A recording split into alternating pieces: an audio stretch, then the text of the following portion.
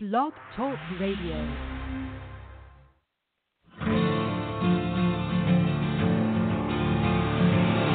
It's time to strap our boots on. This is a perfect day to die. Wipe the blood out of our eyes. In this life, there's no surrender. Hello, folks, and thank you once again for coming to Bard's Logic Political Talk, part of the growing conservative conversation, and also part of the Patriot Journalist Network. And you can find the Patriot Journalist Network at www.patriotjournalist.com. And whoa, folks, what a past couple of days it has been. Wow. If you would have told me last night that Ted Cruz would suspend his campaign and Reince Priebus would announce that Donald Trump is the presumptive nominee after Indiana, even though I thought he was going to take Indiana, I really thought Cruz was going to take it all the way to California. He does not. That looks like some of the efforts we're going to be having moving forward need to be expedited. We thought we had to June to get out the message that Newt Gingrich is the best VP pick for Donald Trump, and we'll talk about that tonight, and we will cite examples of why that is.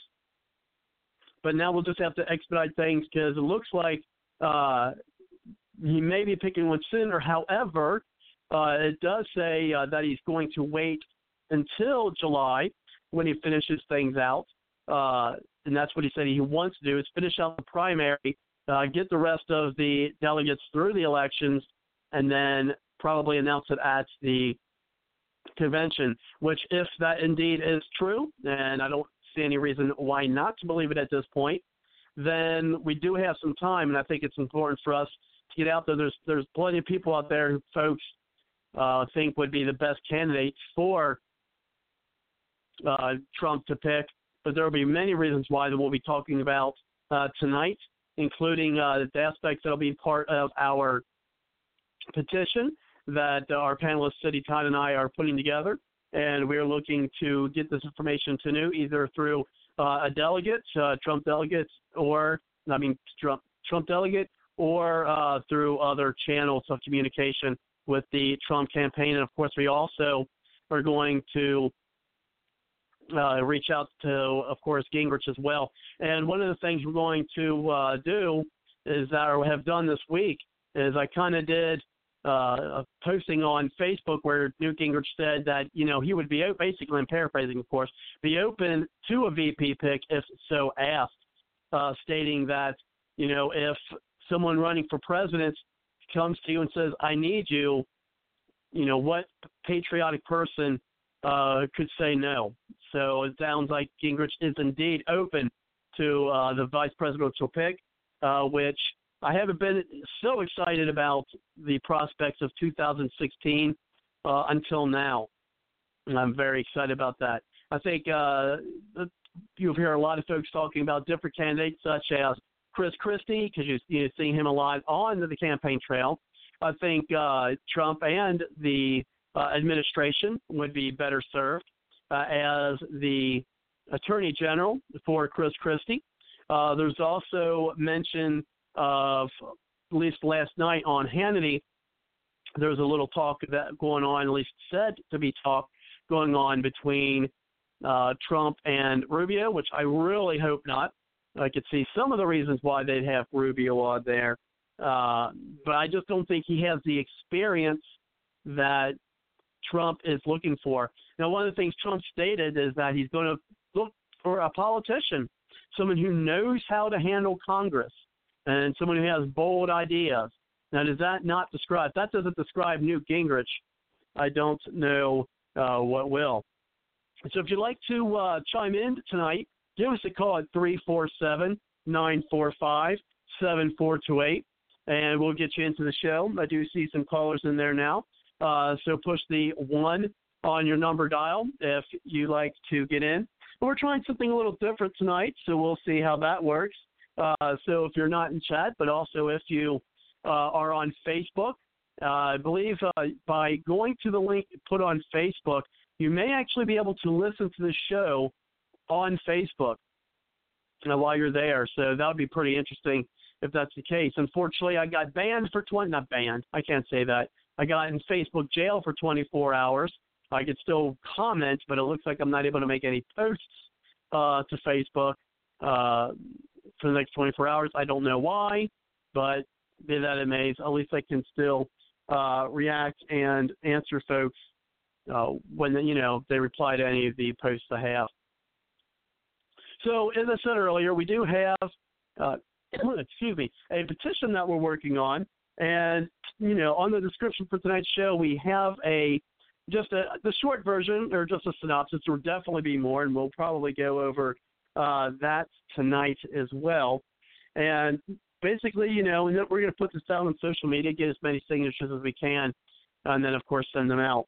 And, of course, you were listening, if you would like to help, definitely contact me at bardslogicpoliticaltalk.com by going to the website's contact page at www.bardslogicpoliticaltalk.com. There's a section where you could send me a comment or me a message that would go to my email.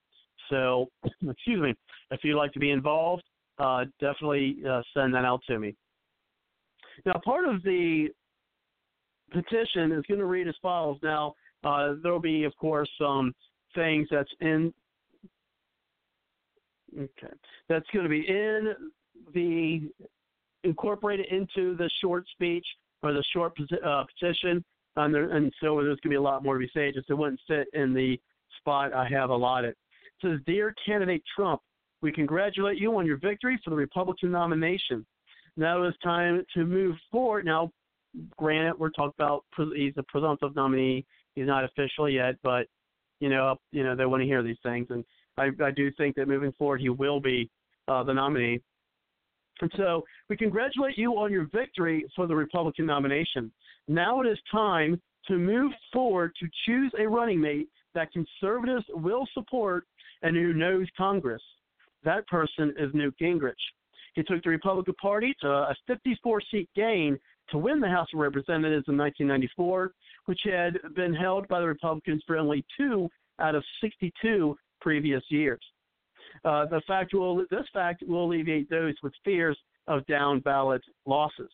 Gingrich also has experience balancing budgets, as he did in 1995.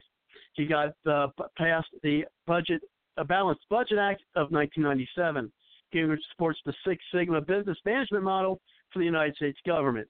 And during his 2012 campaign, Gingrich proposed a balanced budget amendment, building a fence on the U.S.-Mexican border, and promoted a reduction of the federal government's influence by adhering to the 10th Amendment on states' rights.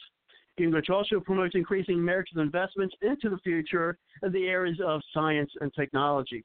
For these reasons and more, Mr. Trump, we urge you to choose Newt Gingrich as your running mate to the Vice President of the United States.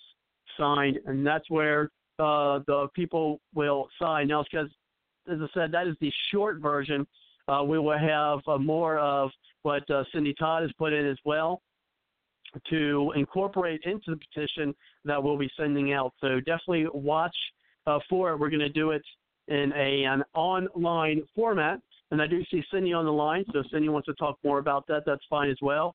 Cindy, just push your 1 on the number dial, and we'll get you in.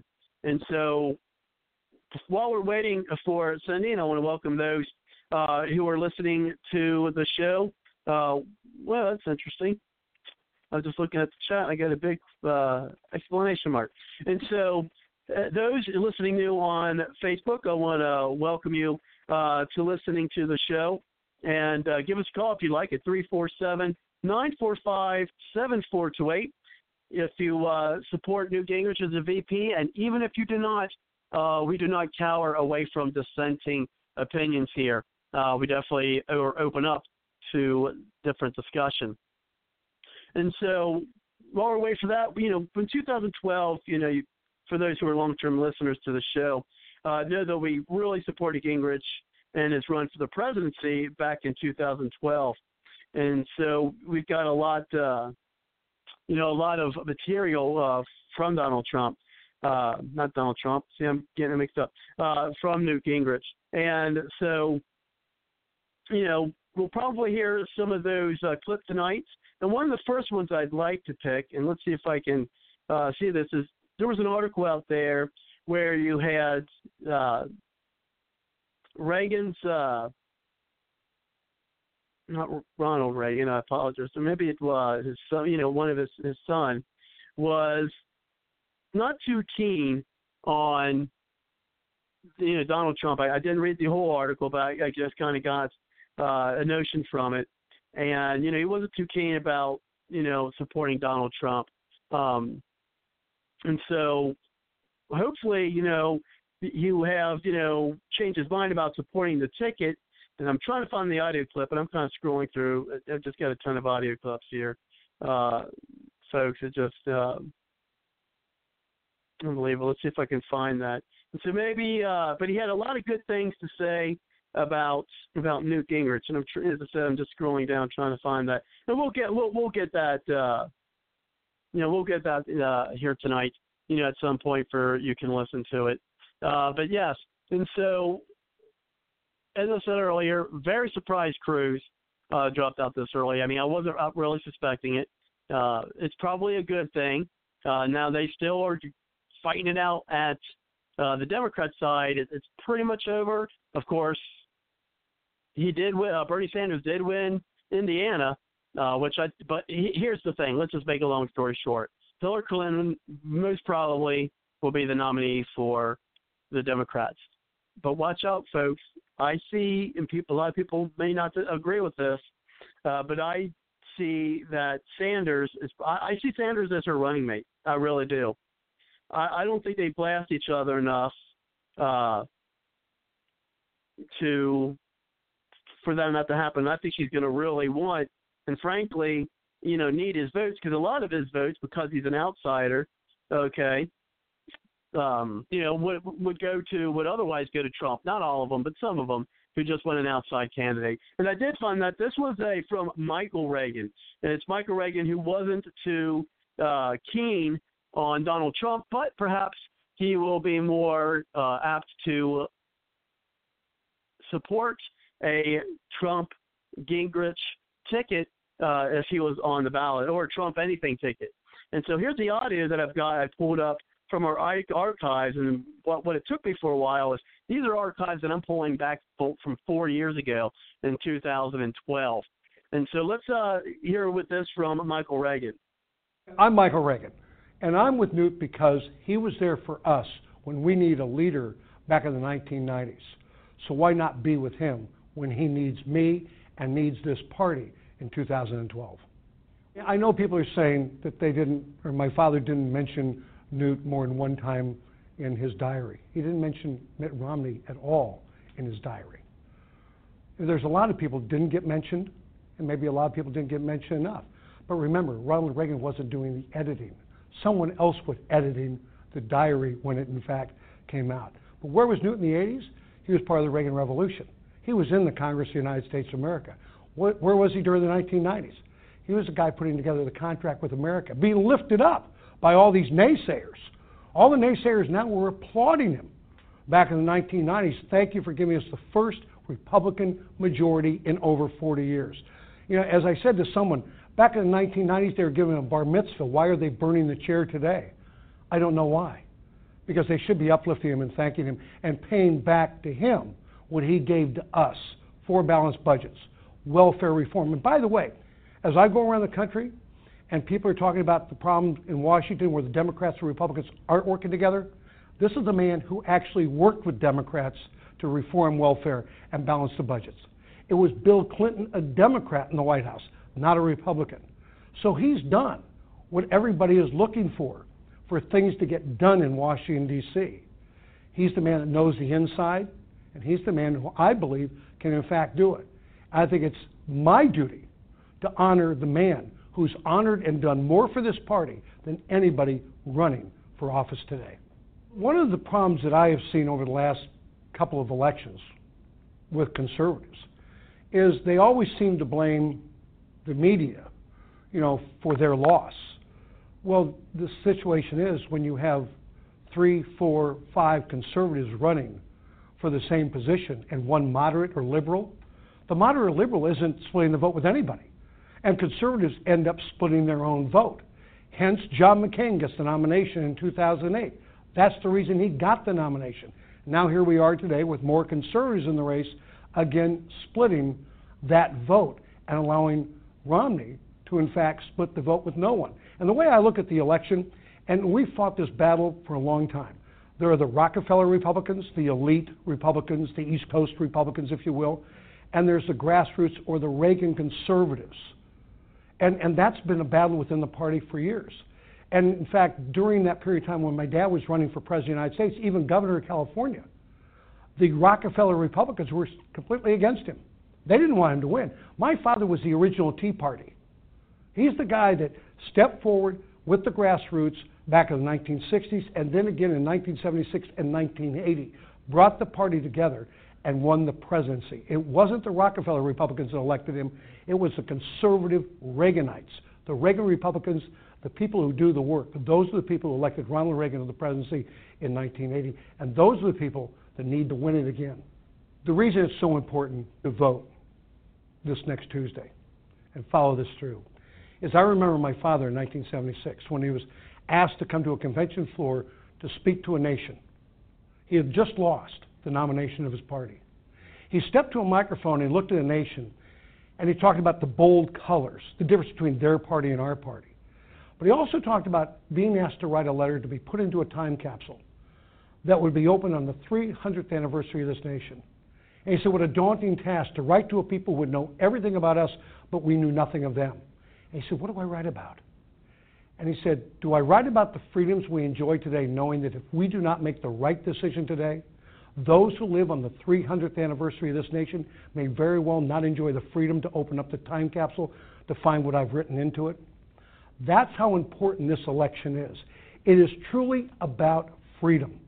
Are we going to keep the freedoms we have today, or are we going to keep losing our freedoms so that time capsule, in fact, is not open? Newt Gingrich understands that. He understands this is the battle for freedom. I want people to open up the time capsule, but I want people to do something else. When they go vote on Tuesday, I want them to also write a letter into their own time capsule and write to their children and grandchildren what they are doing to fight for freedom. If they want to truly be a Reaganite, write your own letter. Tell your next generation what you have done today to ensure their freedom tomorrow. Do that, and you won't have to look for Ronald Reagan. Ronald Reagan will be in your time capsule. And folks, we are definitely having those same fights today, and so I think it still holds true about Gingrich today as it did back 4 years ago, and I would hope Michael Reagan would agree. And so let's go ahead and get Cindy on. Cindy, thank you very much for coming to the show. How are you tonight?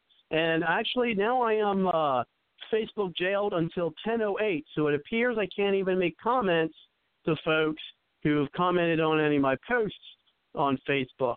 So if you're out there listening to the show on Facebook, I can't share the link out anymore, so I'd really appreciate it if other folks will do that so that they can listen to the show there on Facebook as well, or come here to Blog Talk Radio.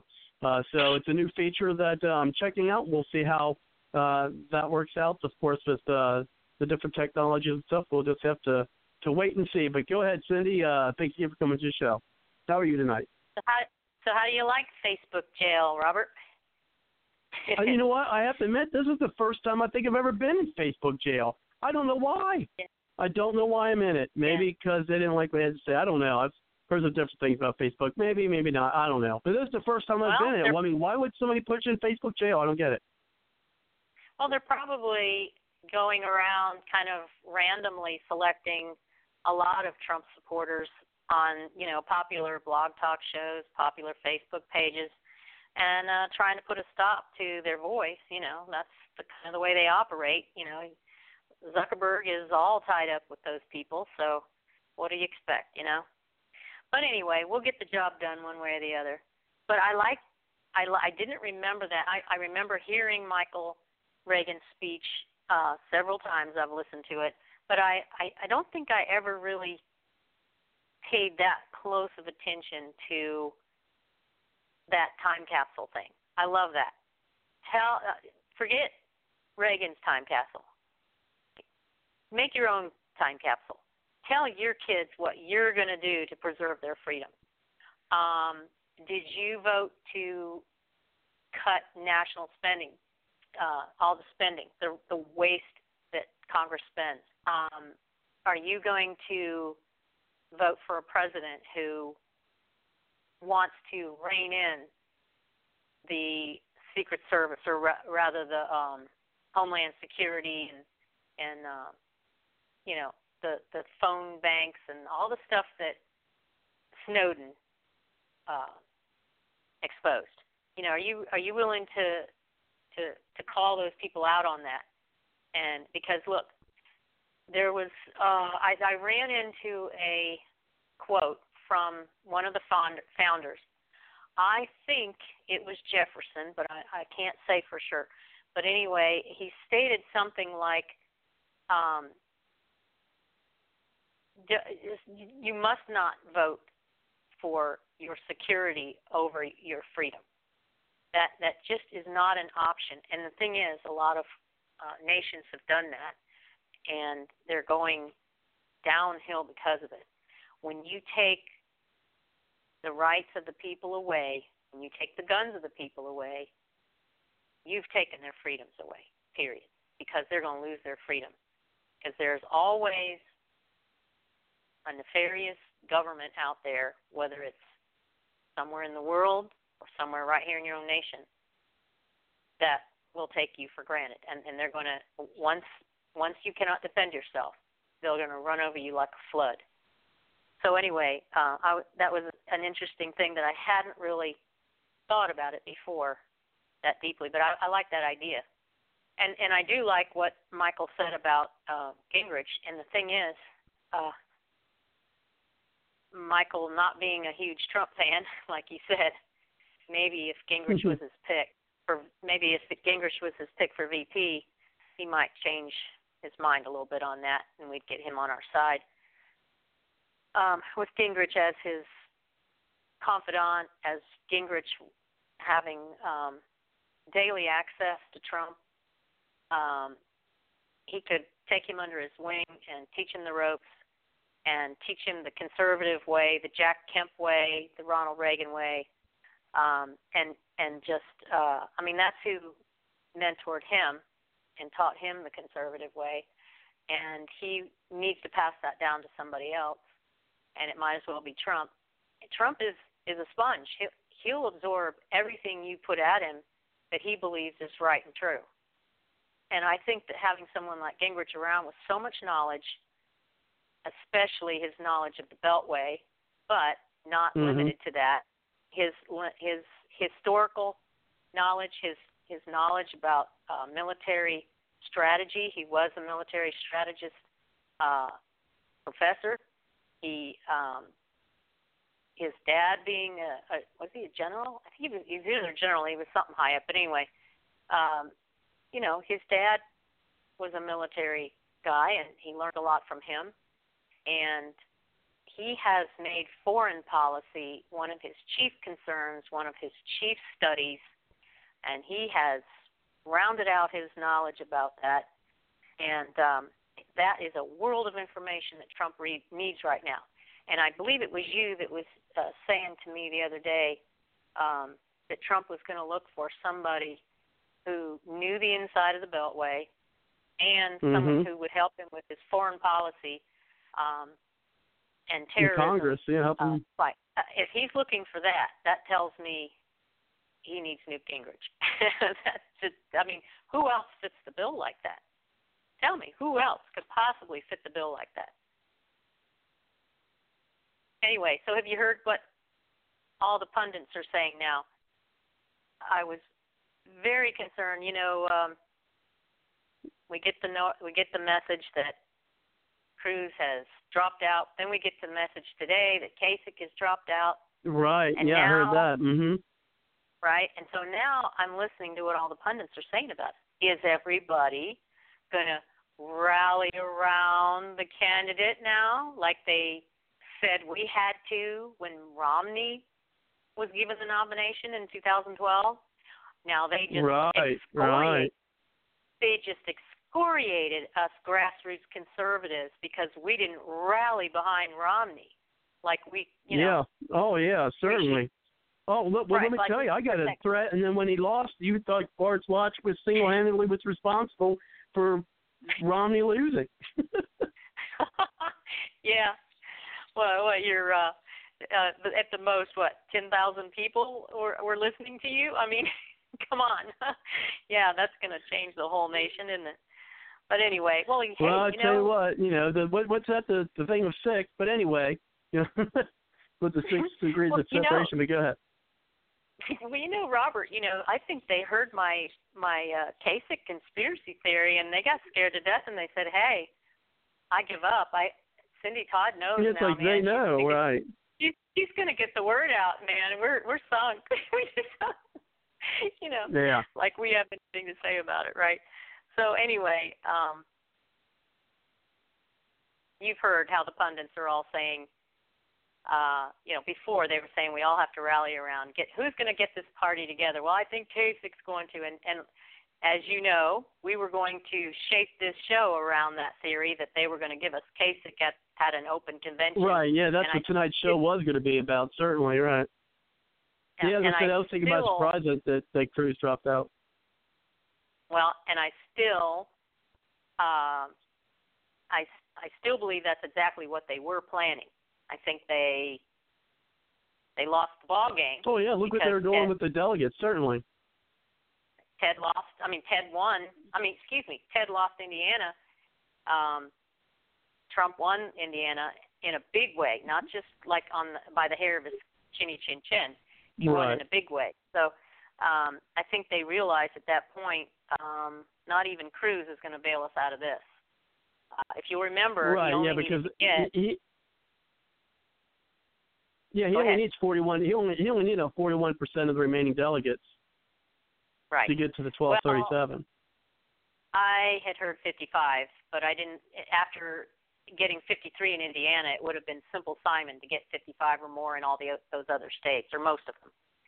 So anyway, now, so I'm here, I'm listening. What are these pundits going to say? Are they going to rally around the troops, Are they going to rally around the Republican flag? No. O'Reilly has Rove on there. And he asked Rove, he says, well, are you going to support the nominee now? You going to get behind him and support him? And with all the nerve he could muster, Rove says, well, I'm going to wait and see. And I'm like, okay, O'Reilly, wait and see for what? Yeah. Exactly. Go ahead. So O'Reilly says, now wait a minute. Are you saying that you would consider supporting Hillary Clinton or Bernie Sanders? And Rove says, oh, I don't know. I'm just going to wait and see. So he never would come out and say that he was going to endorse Trump or that he wouldn't endorse Hillary or Bernie. It was the most telling, the most vivid picture of Karl Rove as the progressive that he really is, as the New World Order guy that he really is. Because you know what? The New World Order could care less what party is in the presidency because they get what they want regardless, as long as it's a New World Order candidate, somebody that's a part of their oligarchy. They'll vote for anybody. Doesn't matter what party you are. They'll vote for a communist. They'll vote, obviously, with Bernie Sanders. They'll vote for an independent, Democrat. It doesn't matter. They'll vote for him. So, that was so, and Kelly trots out two guys on her show that are saying they're going to leave the party now. Phil Klein, he's one of them. He comes on there, I'm going to leave the party now because of Trump being the nominee. And then you find out he's a journalist. It was So why was he even registered in the Republican Party? He's not a Republican. A guy like that's not a Republican. So anyway, so he's leaving the party. Bye. Don't let the door hit you on the way out. Yeah, and all those celebrities like was it like 50 cents or something, or who knows who said that they would leave the country? It's like, bye-bye, go. Yeah. Yeah. We're not gonna miss you. Now I might miss Miley Cyrus, but beyond that, I don't think I miss any of the other ones. Well, let's figure out who's leaving. Let's look up the plane reservations. Who's got plane reservations? Who's leaving? I would love to say. I want to say goodbye. I want to send a goodbye note. Thank you for being a citizen for as long as you were. We appreciate everything you did for our country, which was diddly squat. But you have a good time over there in where are you going? Well, that's a socialist country. Okay, yeah, that's okay. Yeah, you'll make it okay. Yeah, find yourself a socialist country to live in. Yeah, if you want socialism, go there. Yeah, and you know what? Yeah. They'll be surprised at how their income gets cut in half as soon as they move across the pond. Oh, yeah, certainly. And let's go ahead and open up the line for John. I believe that's John on the line. John, thank you very much for coming to the show. How are you? I'm doing fine, thank you much. Hey, John. Hey, Cindy. Good to hear you guys. You're sounding great. Yeah. Hoping you're all healthy, wealthy, and wise. Well, health. Two out of the three ain't bad. Yeah. You guys can figure out which ones those are, but I think you already know. Go ahead. I appreciate you, Robert, putting up with me in the sense that I'm not a Trump fan, but I am grateful that our Ted Cruz and what's his name, Marco Rubio. Oh. No, Marco Rubio, the anchor baby and the non-citizen are not going to have to be dealt with anymore. Because my thing is... Well, let's hope they don't try to force Rubio down on the next VP. Go ahead. Exactly. And, a part of my issue is I don't think anybody is constitutional. I mean, none of them hold up the true spirit of our founding. So, therefore, I'm having a hard time even with Trump. I definitely don't like anybody on the Democrat side either, but at the same time, I'm like going, is this what our country's offering us as really noble, virtue people? Give me a break. But at the same time, I would prefer, if Trump is going to be the nominee, I would prefer somebody like Jeff Sessions or Rand Paul as the VP. What do you think of that? Well, Go ahead, Cindy, and then I'll make my comments. I have a friend that wants Rand Paul as his VP, but I don't Donald Trump needs somebody that's really going to be hawkish on our terrorism issue, and Rand Paul will not. He will sit back, retract from all of our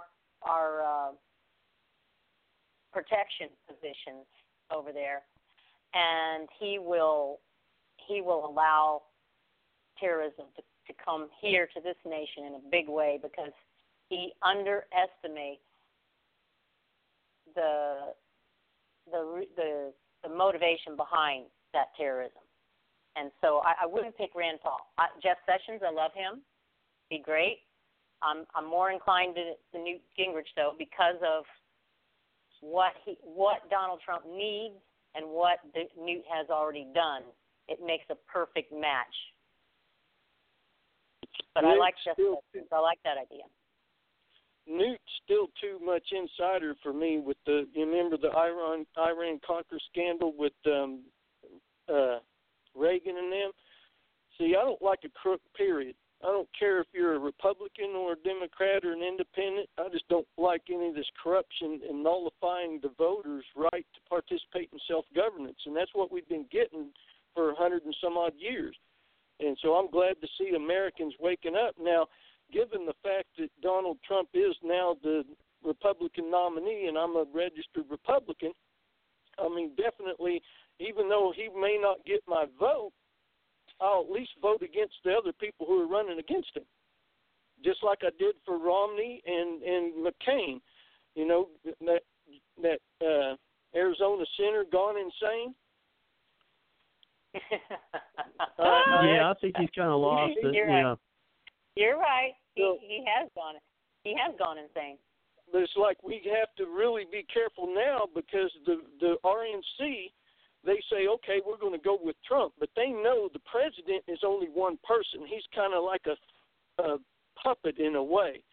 All the other people in the Congress and Senate and in the different positions in the state houses, they're going to make sure that they get establishment people in those particular groups so that way, they can still manipulate Donald Trump. So it's sad. Well, let me ask you this: do you remember that when Newt Gingrich was passing welfare reform, passing the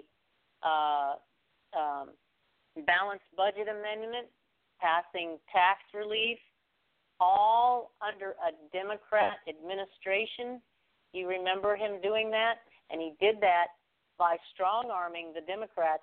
But also remember, and this is why I know that he's not part of the establishment, that and the fact that they squashed him in 2012. They do not like Newt Gingrich because he is a true conservative, and he tries his best not to allow the establishment to tell him what to do. That's the reason they trumped up, excuse my language, but anyway, they trumped up 100 and some charges against him, none of which stuck, except one that really was committed by one of his campaign people, or it was an aide, something like that. But anyway, he ended up having to pay a fine because of something someone else did. Right. But all of that other stuff was trumped up against him by whom? Not the Democrats. His good old buddies from the GOP establishment tried to take him down. They're the ones that wanted him out of the speakership because he was too effective for them. They did not want America's now economy to return. Now, they had just squashed it with George H.W. Okay? Reagan did a great job. I don't know if you were old enough to have an income in the 1980s, but me and my husband did very well under the Reagan administration. And then George H.W. came in and just took it all down, just crumbled it all down. Clinton came in, tried to continue on with the New World Order agenda, and Newt Gingrich smacked him down. And instead of giving us health care and a whole bunch of other liberal left-wing stuff, we got a conservative platform coming out of the White House.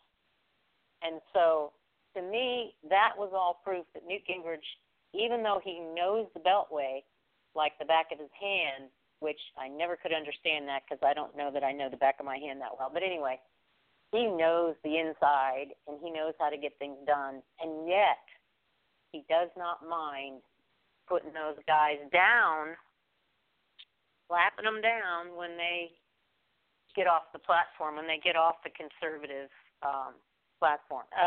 Did he do a few things that I disagreed with? Yes, he sure did. Do I understand how people think he's in the establishment? Sure, because he was a part of that establishment for many, many years. But I don't think that he could be considered establishment because, first of all, they don't like him. If he was, they'd like him. And second of all, his record shows that he is not New World Order at all. He's for America just like Trump is. Anyway, that's just my thought. I think the point. And we're going to get Kelly in a little bit. And I want to answer your question. There was two possibilities. There was Rand Paul and who else? Jeff Sessions. John? Jeff Sessions. Okay. Jeff Sessions. Yeah, I heard you. And I'll answer both of those. I'll probably have more to say about Rand Paul than Jeff Sessions. So Jeff Sessions first. Is that one? While said to be strong conservative, he has his position. I don't think that Sessions has the qualifications as Newt Gingrich. I mean, that makes that long and short of it for that. Now, for me, I could say more about Rand Paul, is that every time Rand Paul had the opportunity to endorse a conservative candidate, he failed. For one, he failed to do so. In 2012, he had an opportunity where he could have endorsed either Mitt Romney or Newt Gingrich, and he sided with Mitt Romney. More recently, when there was a fight where there was a contested election for Mitch McConnell, there was a primary, Matt Bevin. Now, Matt Bevin is now the and I need to get him back on the show. But anyway, he is now the governor of Kentucky. Yeah, he's now the governor of Kentucky, Matt Bevin is, but when he was running in the primary against Mitch McConnell, again, you know, he had an opportunity to step up and, you know, put his support behind Bevin, and he didn't. He ended up endorsing Mitch McConnell. You know, so when he's got, you know, when he has time to really show his support, it seems like it's always gone to the establishment, and he's always done political triangulating. So that's why I'm not a big fan of Rand Paul. Now, I do like, you know, a lot of what, you know, he has to say, especially when it comes to the Fed and things of that nature. However, you know, when it came to being actually, you know, when the rubber met the road, I just don't think that, you know, he came through for him. I really don't. And so with that being said, let's go ahead and of course, with a lot of things that you said too, Cindy, with Trump, well, I'm sure we'll have more to say. Let's go ahead and bring Kelly in. Thank you very much, Kelly, for coming to the show. How are you tonight? Hey, I'm doing okay right now. Yeah. Yeah, boy. Can somebody look up how many delegates Trump has? He needs 1237. It's pretty exciting that Cruz, I mean, he finally realized he ain't going to make it. Kasich, what's up with that? I mean, what? He won 2 states? Well, yeah, he finally dropped. Yeah, I mean, come on, Kasich, really? I mean, that hinted that there was going to be a open convention, or they call it brokered or whatever. I'm just like, finally, common sense kicked in. All right, so I want to go from these establishment tricks to Gingrich's possibility as a VP, and then some other things. But yeah. Now what does the establishment do? I mean, they're freaking out. They are freaking out. So several options. Alex Jones was mentioning today. Okay, they could assassinate him. They could work with him, or maybe they do something else. Try to beat him in the general and let Hillary in. That's kind of Alex Jones's take. But, you know, when you start to look at Democrats and Republicans, it's more like Republicats and Democans. You get the two confused. So, you know, maybe they're just going to embrace them and let it fly, but I doubt that, because Trump, well, that system that they set up, okay, the establishment has a Patriot Act. The war on drugs is where they're trying to get into. Real quick, Kelly, because I'm testing something. I just seen a message on Facebook, and this is kind of one of the first times I've ever gotten, I guess, put in they call Facebook jail.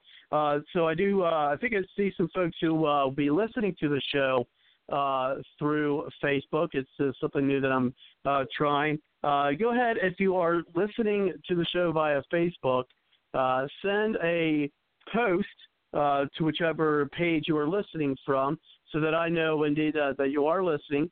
I will not be able to reply because I am in Facebook jail.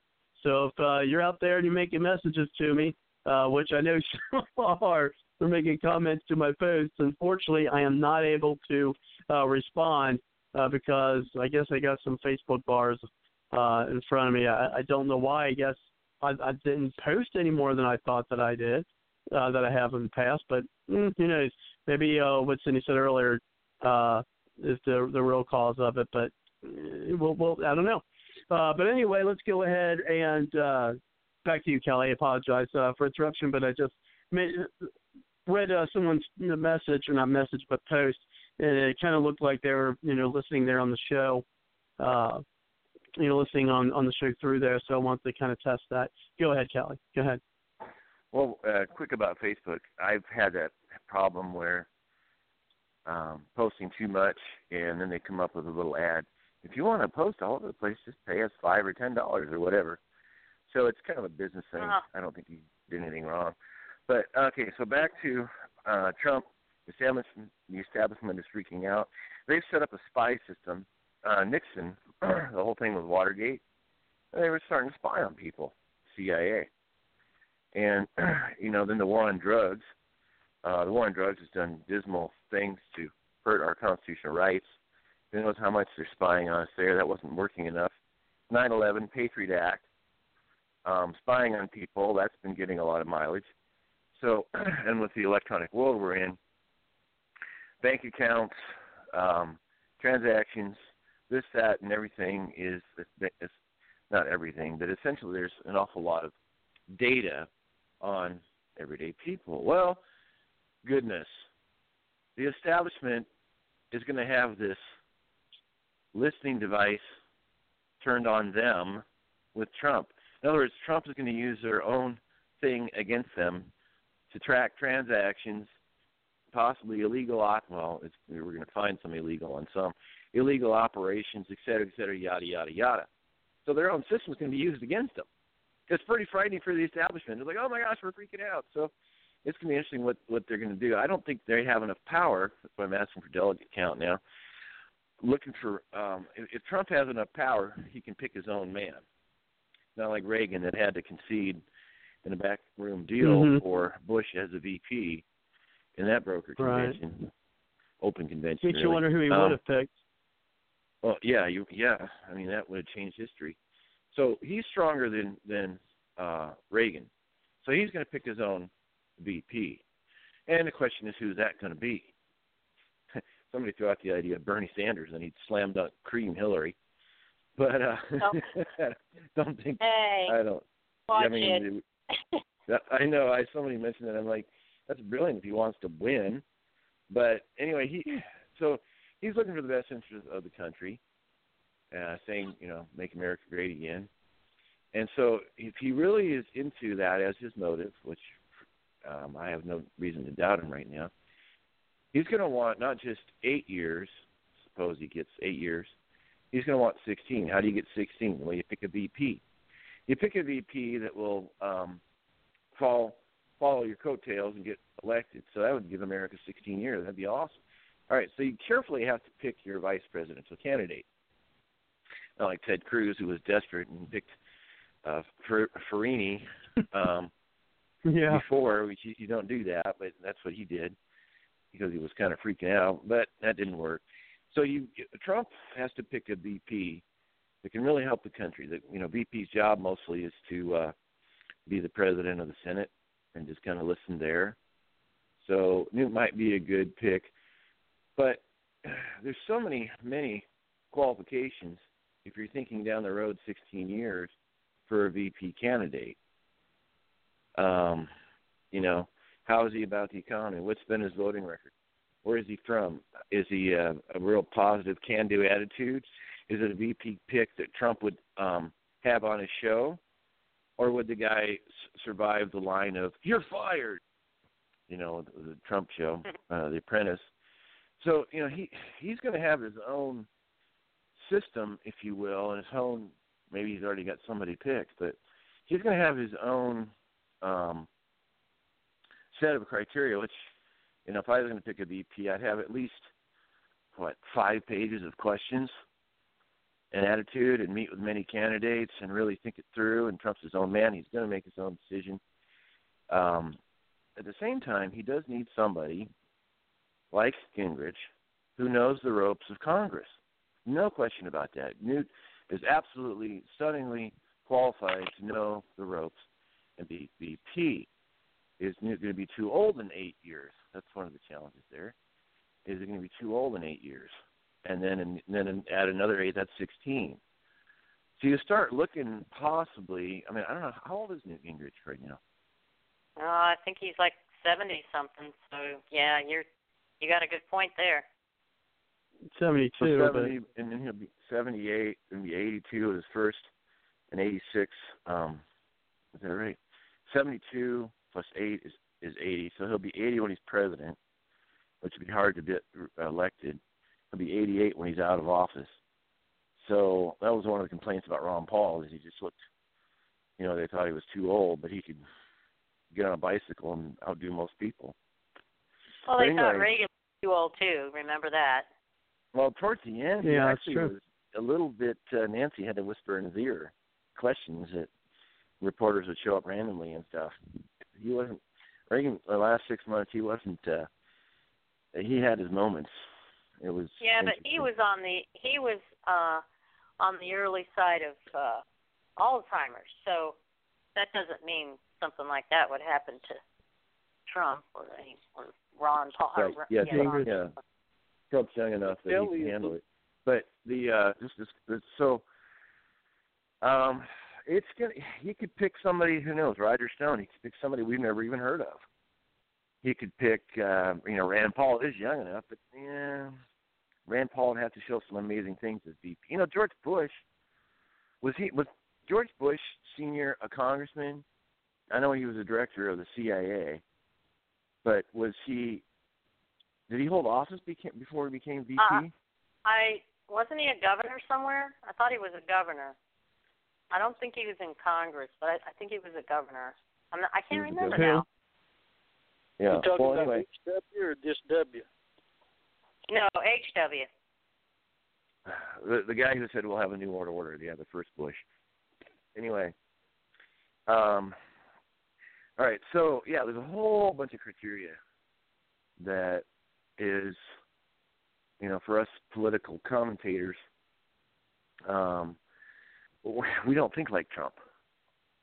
I mean, I run a business and I understand a lot of his thinking, and I read his book, The Art of the Deal, and you're definitely going to have the person's got to have an absolute positive can-do attitude. Well, yes, Gingrich did display that in developing the contract of America. He very, very much, how do you motivate people, all that, and he did it, man, and that was great. And he got to be affluent, a little bit funny. Gingrich was. There's so many attributes of Newt Gingrich that I like that should be in the VP pick. But this is just a wild guess, to be straight up. I mean, I'm not, no way am I poo-pooing your idea, because I like a lot of the things Gingrich has done.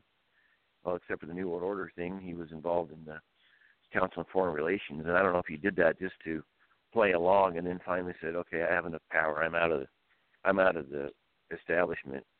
But maybe that's what he did. Is I'm no longer. I was playing along to get into power. Now I'm no longer establishment. I don't know what the deal is, but he obviously isn't going to pick Rubio because he got creamed, and in Florida they don't like him. Ted Cruz, no, because he's already challenged his constitutional eligibility publicly. I said, the way Trump said it, he's like, well, hey, let's just clarify this. Let's just get this out in the open now. Let's get this dealt with now. And of course, the nastiness. I don't think he's going to pick Cruz. Kasich, no. Rand Paul, he's young enough, but I don't know. Much as I like him, could be somebody coming. I totally agree with some of the points you're making. Yes, he needs somebody that helps him understand the ropes of Congress. I'm just thinking this through out loud a little bit. I don't know how Trump thinks, because I'm not in his brain. Well, I think we're in for a surprise. Well, Kelly, HW was in the House of Representatives at one time. Oh, from what state? I'm looking. I think it's Massachusetts, but I'm not sure. Hang on. That sounds right.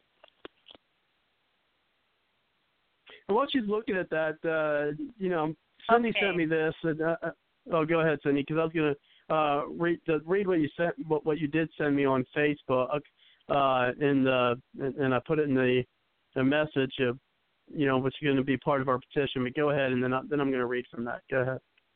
Well, let me finish something too about Trump. Sure. Obviously, go ahead. If the establishment wants him dead, let's see. Ronald Reagan was shot, JFK was shot, Garfield, Lincoln. We have had a number of presidents assassinated, and over our history by, probably establishment, which actually goes back before 76, and I don't want to go into that too much, 1776. But so he knows that whoever, if he gets killed, that the VP is the immediate person. And, in fact, with Lincoln, they had planned to kill the vice president and the secretary of state at the same time. So he's got to pick somebody who carries his exact vision and understands, and by the way, Trump understands a lot about it. Establishment doesn't like him. He was fighting Gatton after for a long time, wasn't a fan of the Patriot Act, a number of these things. And Roger Stone is coming out saying that, yeah, he's kind of like a sleeper patriot who really understands what's really going on in the world. So he's got to pick somebody that, and there's a news clip on some reporters, national political pundit, going off on Trump that, he's a conspiracy theorist guy. And he's like Alex Jones, wants to get to the root of 9/11, thinks the Saudis are involved in, and then this and that and that and that. Oh, he's in that case, conspiracy theory. Yeah, it didn't matter. He still got elected. So of that mindset, if you will, he's going to pick somebody who really, really knows what's going on and who the powers that be are for his VP. I mean, a whole bunch of criteria if he's doing it right. And he'll have his advisors too. But I would encourage, you're writing a letter to Trump promoting Gingrich. You continue to bring out the good attributes that Gingrich has, whether he picks Gingrich or someone else. Those good attributes are obviously what is needed in a VP. Okay. Yeah. Okay. He was the House of Representatives. He was the rep for the 7th Congressional District, which is a district west of Houston, Texas, near Harris. I guess it's in Harris. Yeah. Harris County. Yeah. Anyway, this article that I read. Now, I don't really trust Wikipedia all the time, but this I believe, just knowing George Bush's past. It says Bush and the Harris County Republicans played a role in the development of the new Republican Party of the late 20th century. First, Bush worked to absorb the John Birch Society members who were trying to take over the Republican Party. So, the fact, and Susan will probably be on in a minute, she'll tell you that, I think she's been following the John Birch Society, and she probably already knows this, that Bush, very early on in his political career, was trying to get rid of the New World Order expose people. Anybody that wanted to expose the New World Order, he would have been against. Now, is Susan on?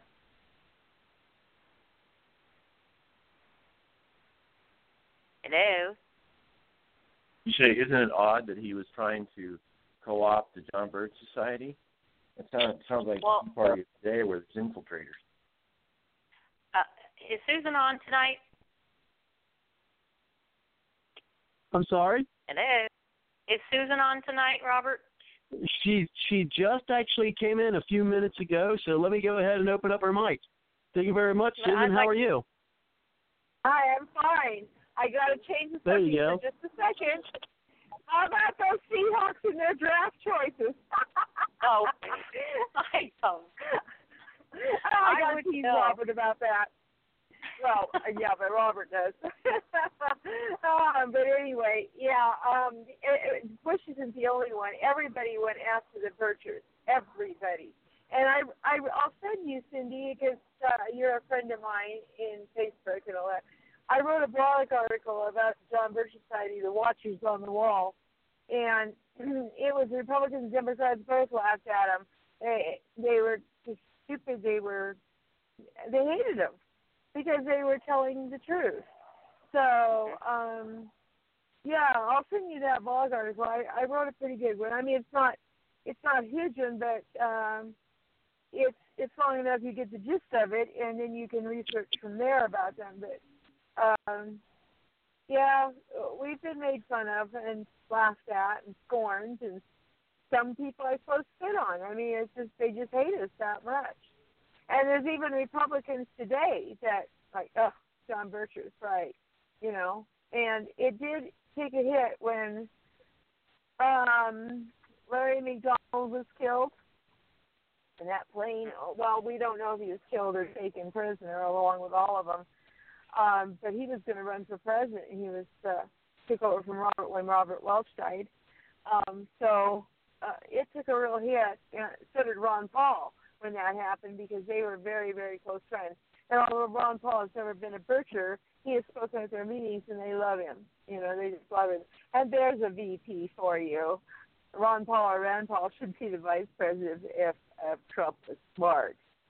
Well, Ron Paul has the same problem as Newt Gingrich has. He's just too old. I'm having mixed feelings about that. About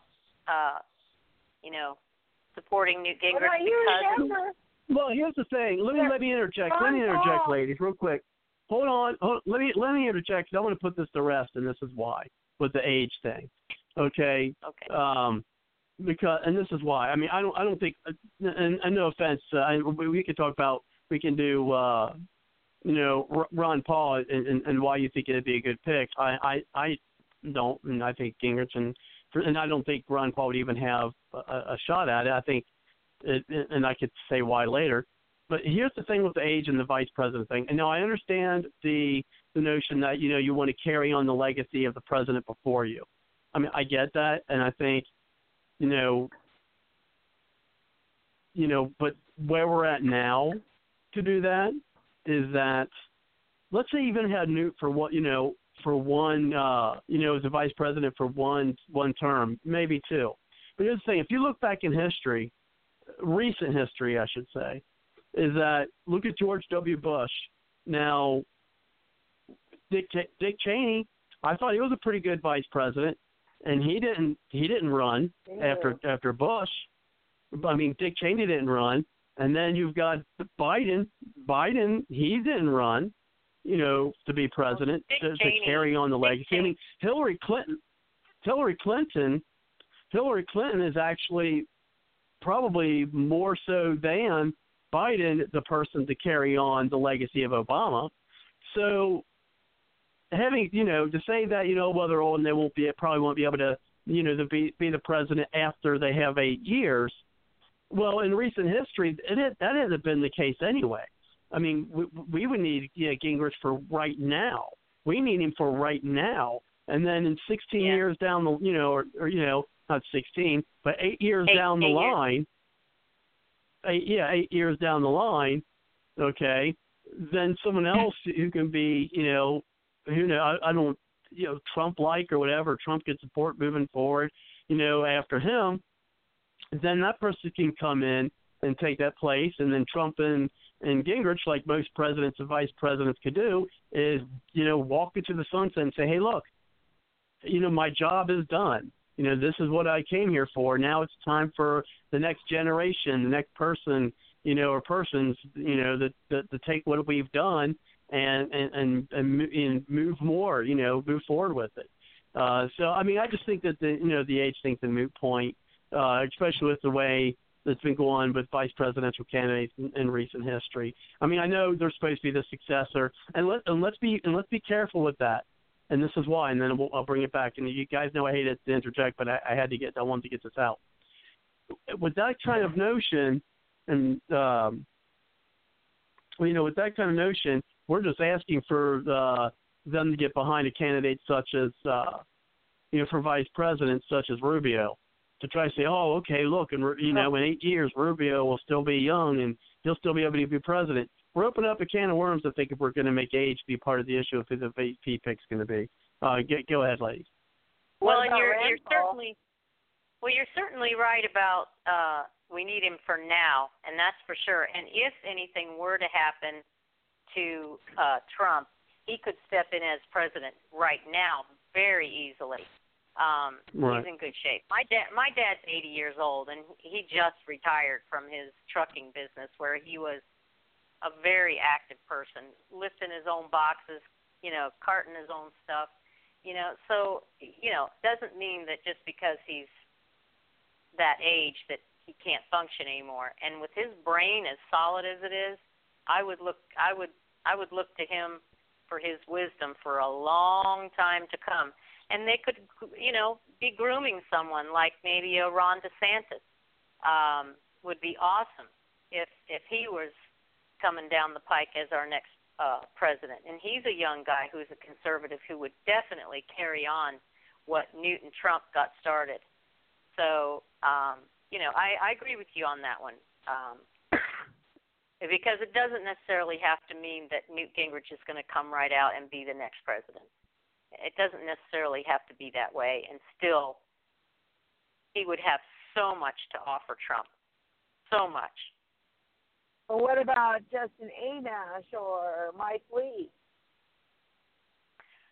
I like Amash, but Amash doesn't have the experience that Gingrich has. He doesn't have the savvy and the political weight. He knows. Newt knows how to put down the hammer. When he knows what right is, he moves heaven and hell to get it done, what is right. And I think if he teaches that to Trump, and he teaches Trump the way to do that with diplomacy instead of Trump's, bull in a china shop type diplomacy. Yes. Newt has become quite a gentleman, much more so than he was when he was in the House as Speaker. And I think that he will be a wonderful representative for Trump and the rest of us in trips overseas to, speak with these world leaders, to pave the way for the Secretary of State to come in there and deal with them. He knows how to soften you soften the target before you come in there. I just every time I think about the things he could do as president, he can teach Trump how to do as vice president. So it's all the same to me.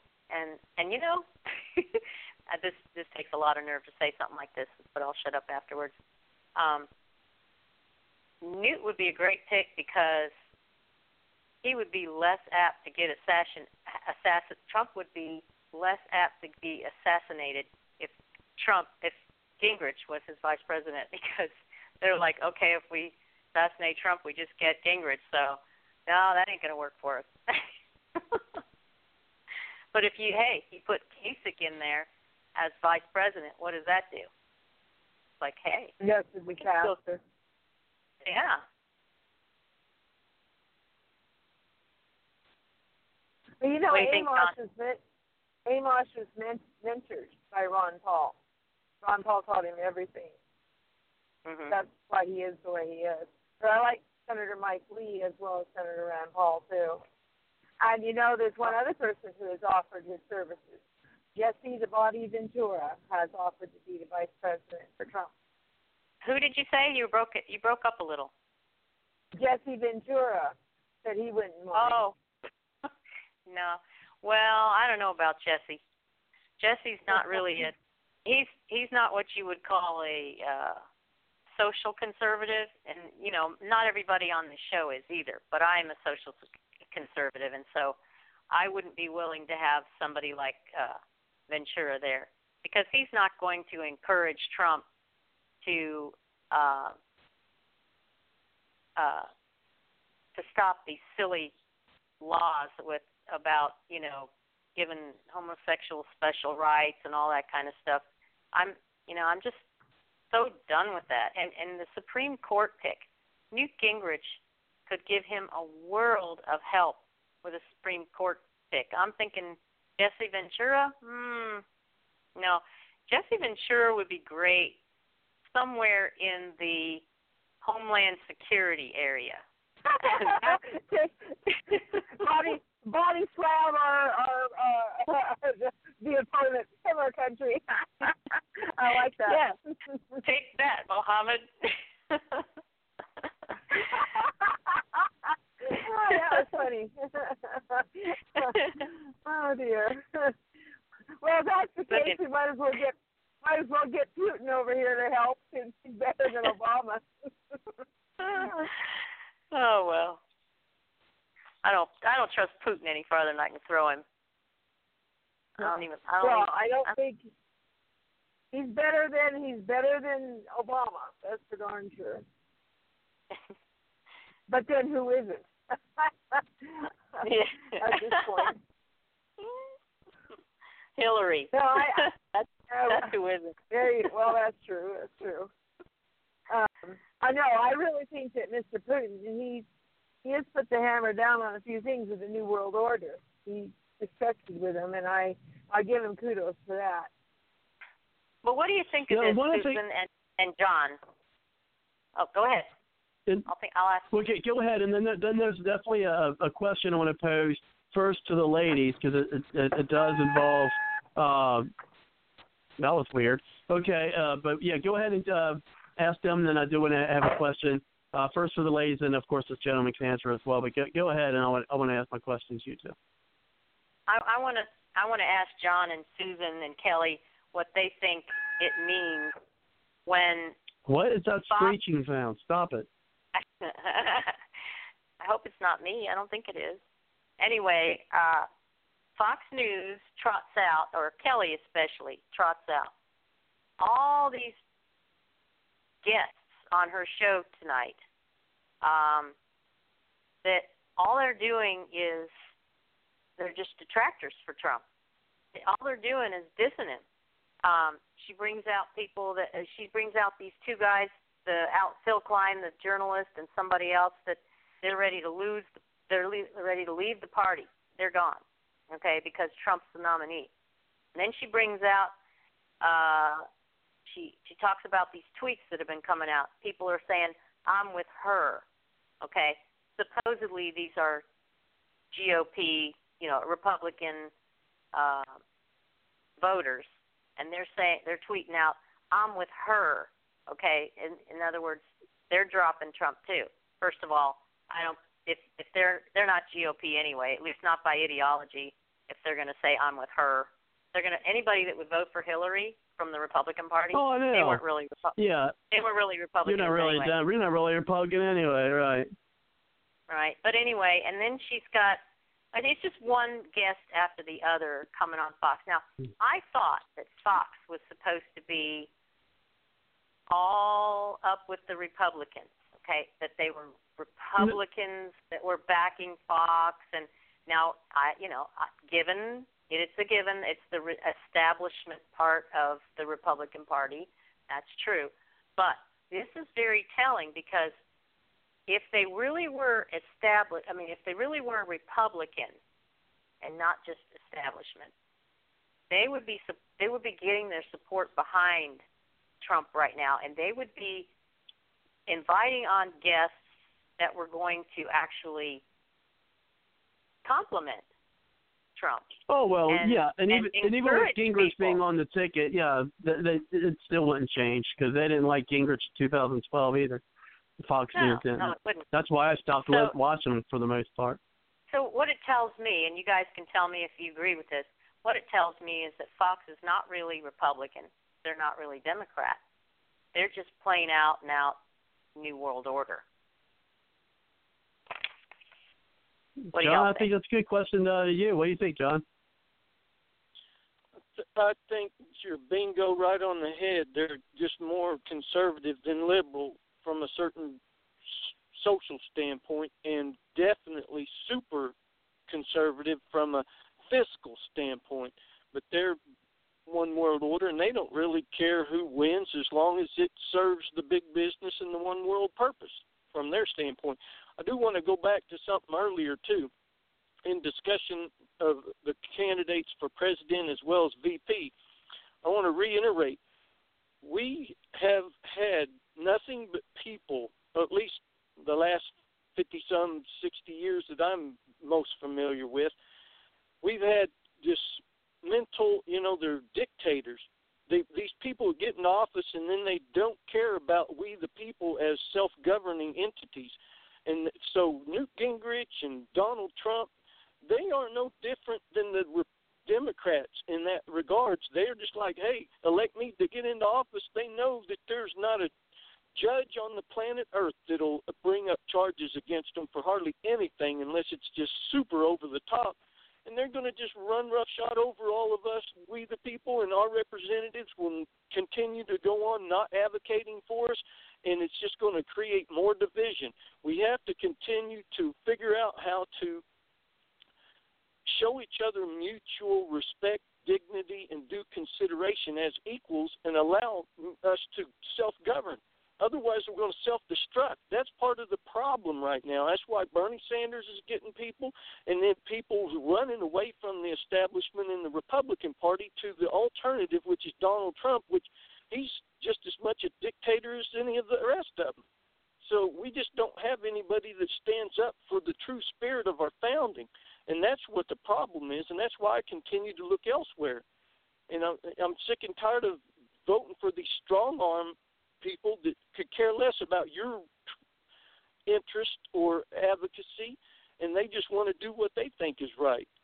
That's the problem. We can only move this ship forward when we all care enough to unify and say we all have the right to decide together what's going to burden us, encumber us, and obligate us, instead of saying, oh, I'm going to elect him.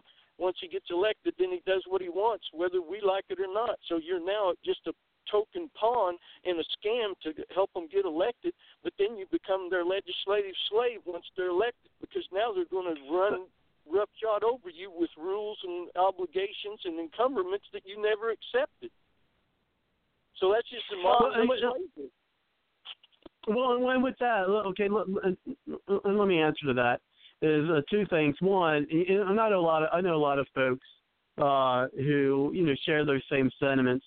And one of the things I would contend to is still work for those grassroots local candidates, as in your city councils, as your county commissioners, your local governments that can stave off some of the government power. Okay.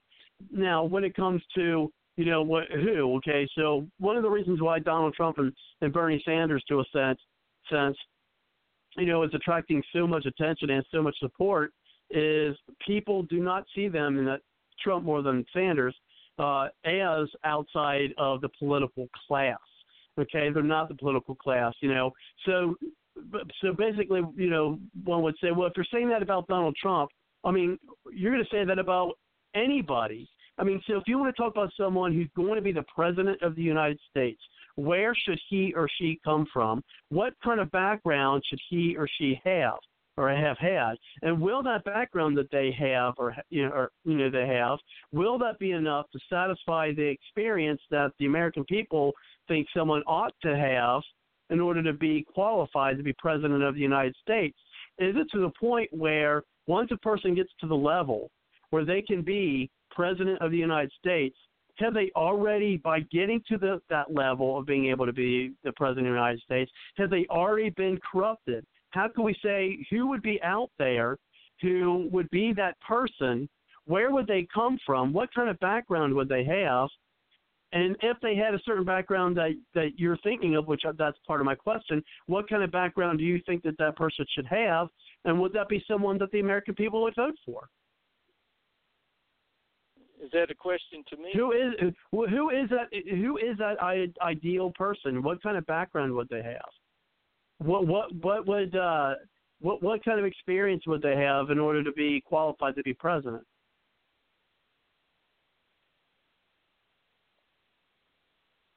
Yeah, that's you, John. Okay, I wasn't that's sure you, if John. You were just generic or responding. Oh no, it wasn't. No, it wasn't a rhetorical question. It was a question to you. Okay, well, definitely, I don't know all the details, but to me, first and foremost, is the respect of the Declaration of Independence that all of us are equals in the sense of governing. Doesn't mean that we're all equals in the handouts of benefits of our government. But just to more directly answer your question, first and foremost, they have to respect the fact that every legal United States citizen is an equal owner. They share unity of title, unity of person, unity of possession in self-determined governance. Governance is all about relating to each other and how we interact with each other and governing of we human beings. And so whenever I get elected and I automatically say I'm going to, do this and do that, but I no longer have to honor the Declaration of Independence and get your consent. I can go ahead and encumber you and burden you without your consent. You're a legislative slave. So first and foremost, I don't know anybody that's recognizing that fact. The closest people that I do know of that would represent that, and I still think they're tainted, is Jeff Sessions and Rand Paul. That's why I introduced that idea. Maybe they would be good VP choices. But, these other people, I don't know them well enough. I agree. Enough about Newt Gingrich that he's just another strong-arm manipulator that he's going to use the bully pulpit however he wants to, and that's no different than Obama or Clinton or any other corrupt politician. And what evidence do you have of that from either Trump or Gingrich? Where's the evidence to that? The evidence, Cindy knows it better than I do. She was talking about how he was strong-arming during his time as the House Speaker, and definitely that proves it itself. No, you gotta wait a minute. Okay, Cindy, you gotta remember, go ahead and go ahead and clarify that, Cindy. Okay, John, you got to remember that if you want to get things done in the Congress, you're dealing with hundreds of people. And every one of those people out there probably has a different idea about the way it should happen, the way it should go. If you and I were in there, we'd have two different views. Okay, so you have to be able to get those guys together and vote on something to improve, okay? Newt Gingrich knew what needed to be improved. So did a lot of people that came into the Congress, especially the House of Representatives, after he created his contract with America. That contract with America said, America, this is what's good for you, and I think if you look at this for just 2 seconds and read it, you're going to agree with me. We need some welfare reform here. We need some tax breaks. We need a balanced budget. We got to stop this crazy spending, okay? Now, when you take an agenda like that and then place it before the people, and then the people vote all these congressmen in on the basis that they signed that document, that's called a mandate. Now, when he has a mandate to do what the people said he should do, and he made a promise to get that done, he needs to keep that promise. And he should fight with every breath in him to keep that promise. And that's exactly what he did. And all the people that were with him did the same thing. And they were able to do it with a Democrat as the president. Okay? That tells me he brought enough consensus, bipartisan consensus, to get that done. I don't call that strong-arming. I call it knowing how to get things done, being tough enough to do it, and getting people behind you. Now, I look at Obama, and I look at the people that were behind him, and I'm like, no. He was the one being told what to do by them. Newt Gingrich was the one who led the people to do what the people of America wanted. He was following a mandate, and that I completely agree with. Now, Trump does have a problem. He has made some statements that make it sound like he's just going to do this and this and this, and it doesn't matter what anybody else says. But that's why I think the matchup between him and Newt Gingrich would be a good one, because Newt Gingrich would teach him how to get those things done, not by strong-arming, but by using the system, the way the system was built to be used. We do have the right as the people to expect our elected officials to do what we ask them to do. If you give me a campaign promise, and I vote for you on the basis of that campaign promise, you better go in there and do what you just told me you would do. When the politicians have a mandate like is going on in this country right now, the wind behind Donald Trump is the mandate of the people. It's a rebellion, okay? We are rebelling against the big government, big spending. They're the ones ramrodding stuff down our throats that we told them we don't want, okay? Obama is the one who wrote 1,000 or more executive orders telling us exactly what he wants. Now, Donald Trump has said, I'm going to rescind most of those executive orders. Hey, that's fine with me. They were done in the wrong way in the first place. He wants to rescind them. Fine. Now, beyond that, Donald Trump really can't do anything else. Congress controls the purse strings, and Congress makes the laws. So what can Trump do on his own? Only the same thing that Obama did, executive orders. Now, I have not really heard him say too much about any executive order that he was going to write. Now, you may have heard more than I have. I can't say that I do as much research as Alex Jones. So I could be wrong. Maybe there is a bunch of stuff he has said he was going to write as an executive order. But I know that when George Bush wrote a few executive orders, I was happy about it. For instance, when he banned partial birth abortion, I was very happy about that. I'm glad that the president has the ability to do some things like that. But when the people give a mandate to our president and they say, get this done, I expect it to get done.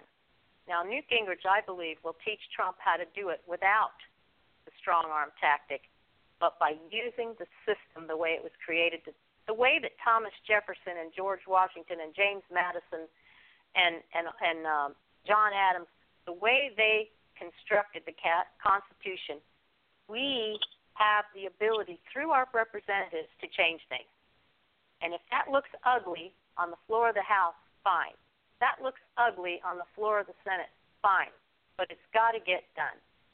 And somebody's got to push. There's a lot of people against us in that Congress. Somebody's got to push against them or it won't get done. You cannot go in there like Sister Mary Sunshine with your bunch of roses and offer them to Paul Ryan and say, pretty please, Paul, would you do this? Would you stop Obama from spending money on this? Would you stop Obama from opening our borders? That's not going to that ain't going to happen. You got to get tough in there. We got to have toughness in there. We got to have toughness that's on our side. Right now, all the toughness is on the other side. And to me, Trump gives us the toughness that we need. Newt Gingrich gives him the diplomatic way to get it done. But you're absolutely right. You've got to watch out for people that want to just come in there and be a dictator and say, I know how I can solve this. I'm going to do this. You know, that's what I like.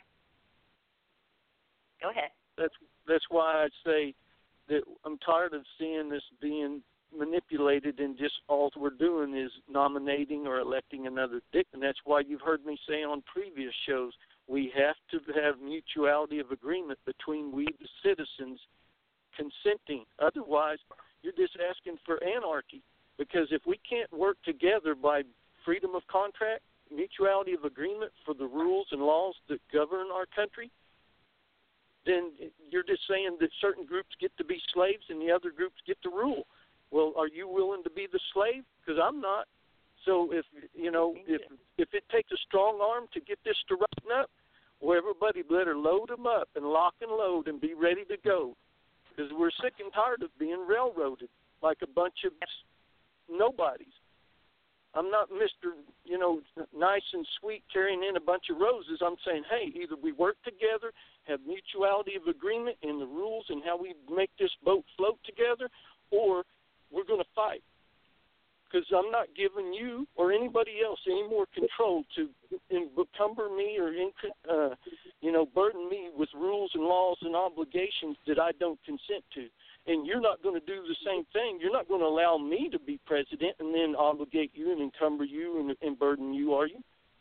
So why should you have the benefit to encumber me and me not have a right to straighten it out without violence? Well, and how do you come to that mutual? Real quick, hold on. Let's expand on this. You talk, we're talking about mutual agreement. Mutual agreement. Let's give an example of some kind of where we the people, the citizens, come into a mutual agreement with the government and getting something done. Give an example of that. Number one, you don't pass laws and make somebody obligated to it without their consent. That's a law. And how would you get their consent to be under that law? You ask them, just like I just said. Hey, Mr. Robert, are you willing to accept this law? And every other person, Kelly and Susan and Cindy and every other American, that there will be no laws passed that will obligate you, encumber you, or burden you without your consent. Because are we talking about referendums? Any rule. Period. It's all about how we treat each other and how we interact with each other. What I'm saying, would all laws that would be passed in America, would they all be done by referendum? How else would you get limited government? Because when there's no mutuality of agreement, the government cannot enact a law. You get limited government. That's why there are enumerations in our Constitution that are uneven held up, and that we have overreach from our federal government into state issues and even into personal issues that never were supposed to be a part of the federal government. Well, real quick, let me finish. Wait a minute. That's part of my question. So you're suggesting that law? I mean, I just want to get that out there. I'm not saying it's a bad idea, but I'm asking is that. So what you're contending is that any laws that should be passed by referendum. Well, I'm not sure I understand the full definition of a referendum. In the context that I understand it would be definitely a consensus of all legal Americans that the law cannot be applied to them or obligate them or encumber them if they don't consent to it. Otherwise, they're just a slave, a legislative slave. It's a new trick and psychological scam for a different kind of slavery in the modern day world. Well, and I bring it back to that. A referendum is basically, let's say they want, X law to get passed. Someone in Congress proposes law X. Okay, well, we're going to present law X to the people of the United States, and instead of the Congress voting on whether that law is going to be passed, they send it out as a referendum to the people. Is what you're suggesting? Hey, that's what a referendum is, when the people vote on the law. Go ahead, Kelly. Well, let me. I'm not saying that. I'm not against referendums. I think referendums are great. I mean, sometimes I am kind of like, sketchy on our so-called representative democracy. I'm not fully against it, but you don't hear a lot of people talking about referendums. That's why I'm bringing out the topic. Go ahead. Well, there's a difference in California, at least, initiatives versus referendums. Initiatives are when the voters start something from scratch, like let's do this or that. A referendum is where you're changing a law or repealing a law. We got a local referendum that's pretty hot on June 7th here about marijuana. The sheriff was addressing the Tea Party last night. Obviously, some are for, some are against. But this is clarifying that I would never favor a national referendum system simply because the votes would be done electronically. And I said this before, and if I can repeat it 100 times, I will. The second you turn a vote into electrons, it is so easily manipulated. That's the only way we could have a national referendum. We do have an actual national referendum process. It's called an Article 5 convention, and that's how the amendments have come forth, all 27. So we do have a national referendum process. Well, and let's go ahead and let me weigh in on that before you go on. Okay, and then let's go ahead and give Susan the opportunity to do that too. But go ahead. Okay, what you've got when you go to a referendum system where the people say vote for every single law, two things happen. First of all, you're never going to get the whole country to agree on one single. I don't care what the law is, somebody is going to be against it. It may pass with flying colors, 60, 70%. You're still going to alienate 25, 30% of the population. Okay? So somebody's going to feel like they're disenfranchised. Secondly, you're looking at a pure democracy. Our forefathers argued and debated this issue for quite a while, heatedly, whether to go with a democracy, a monarchy, a republic. Okay, they came out with a democratic republic because they thought that was the best way to rein in both government and the people at the same time. If you give it all to the people, they're going to do like de Tocqueville said. As soon as you give them the way that they can vote themselves largesse from the treasury, they're going to do it. Then your country goes bankrupt. Okay? If you think we got welfare now, just give a pure democracy to America, and you'll never see America strong again. Okay? If you had a pure republic where we really didn't have anything to say about it, and all we got was elected officials, that's kind of where we've almost let ourselves go. We have left our Republican officials, once we get them republic, not necessarily Republican as versus Democrat, but our republic, our representatives that are up there, have discontinued listening to us. Once they get into office, they do whatever the heck they want. Now, how is that possible? Because we're not like the people from the last century that followed the government and watched and was vigilant about watching what they were doing. We have not been vigilant. This country has gone to sleep. Christians have gone to sleep. Non-Christians have gone to sleep. People who don't like confrontation, they've just gone to sleep. Rather than fight for what they believe in, they've just let it go. It's out of my hands. Okay, so what we need, John, is not necessarily someone who, is going to be all, let's all get together. What's that guy out in California? What did he say? Can't we can't we all get along? Okay, we don't need so much of that as we need people defining what is best for this country. Define it, and then get the country behind you, and then get it done. And to me, that's what Trump has done. Now, I'm not saying Trump's our savior, because the jury is still out on whether Trump is really who he says he is. Okay? I have always said from the beginning on this show, months and months ago, I just don't know if I can trust Trump because of his past. Okay? He's ditched a couple of wives. He's ditched a couple of companies. He's turned off some people. Okay? But I also see a man who has built a company from scratch and knows how to get it done. And this man saw that he was having to pad the hands of Democrats, Republicans, whoever he could.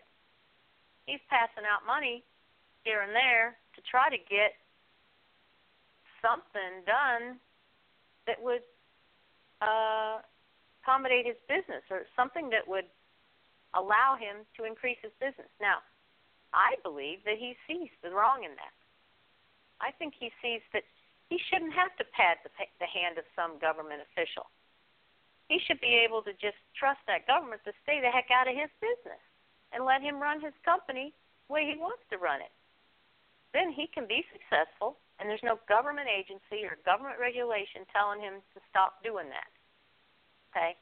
So, yeah, the people need to have something to say about it, John. They sure do. They need to have a consensus, but you're never going to get this whole nation to agree to one single law, not one single law. So, knowing that, you have to go with the second best. You have to go with what the majority of the people are wanting. And what Trump saw is that the majority of Republicans, anyway, in this country, want to see a huge change in government. They want to see less government, and they want to see less taxes, and they want to see strength overseas in our foreign policy. They want to be respected again. They want their jobs back. They want China to give us back our crap. They want our factories back here in America.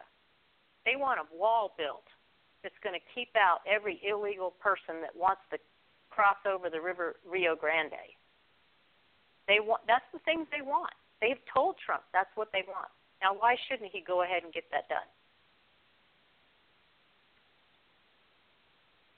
Let's go ahead and move that over to Susan, then I want to bring on the next topic.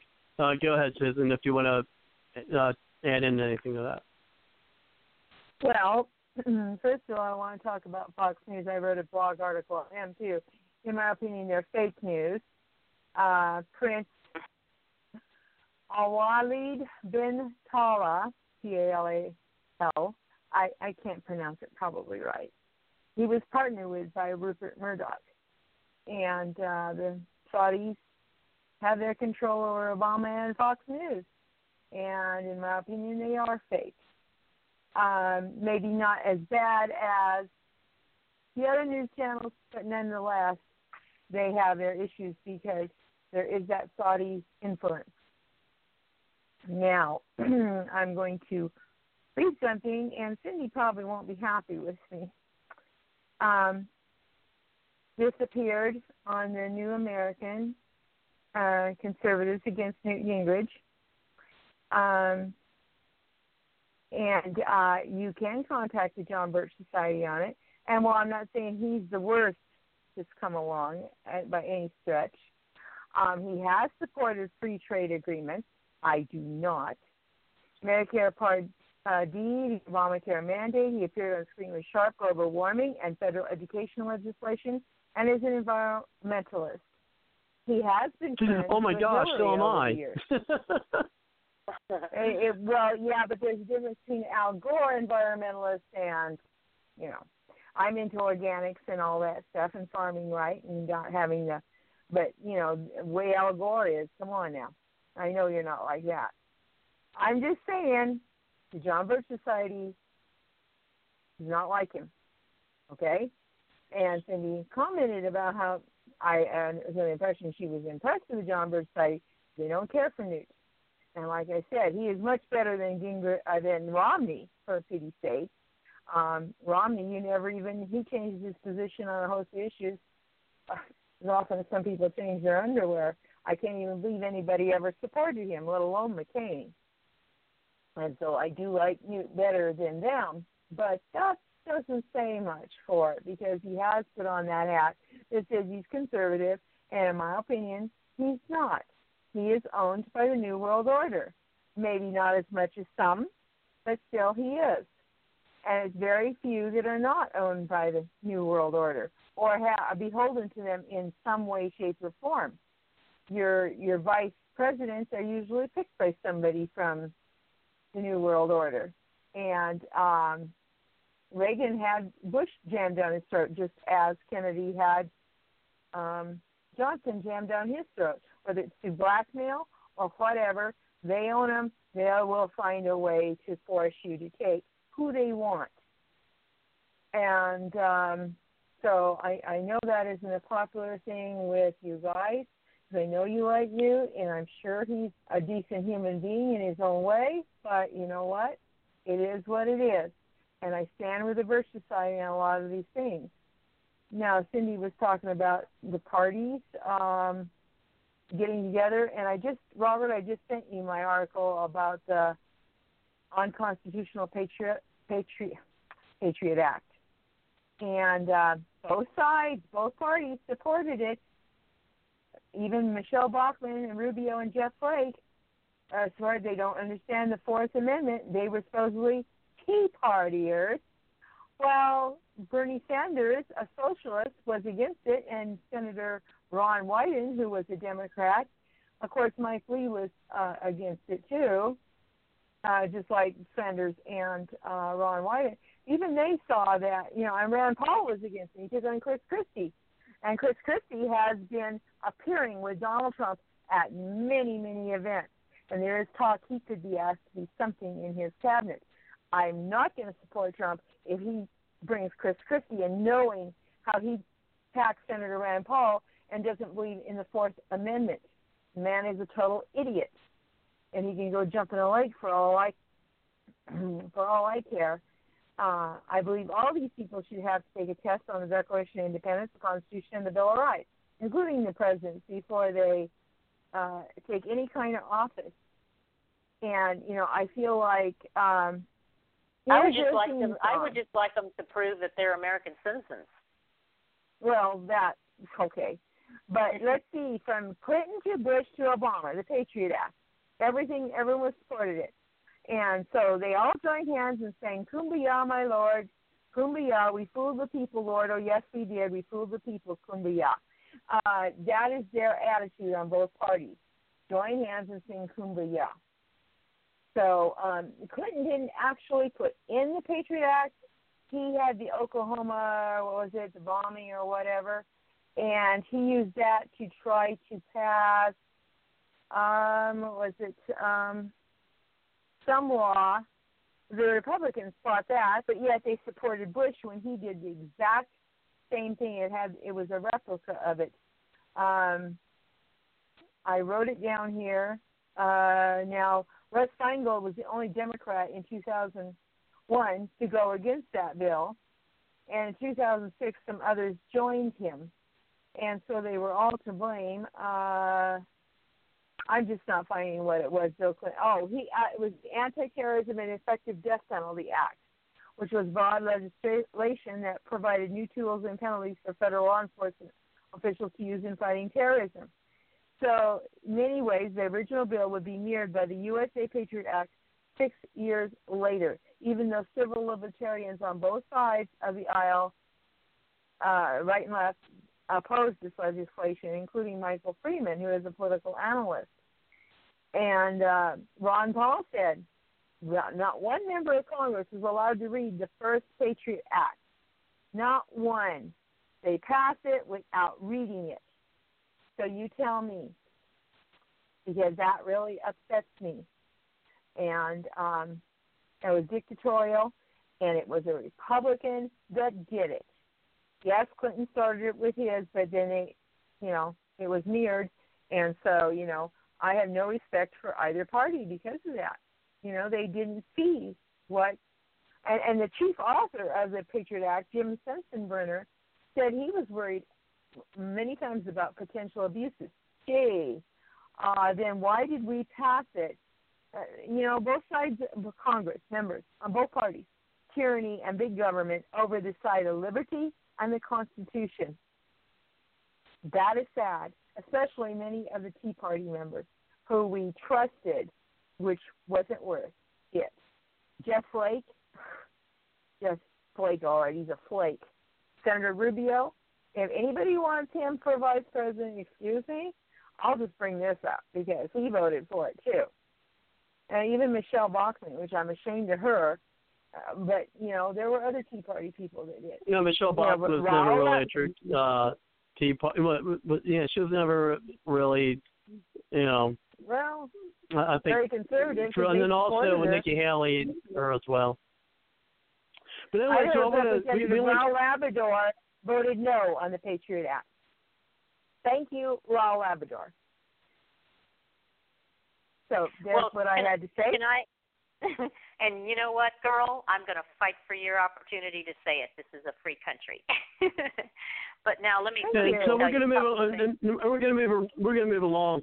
It's about 10 till the top of the hour. That means we're about to go into the extended period.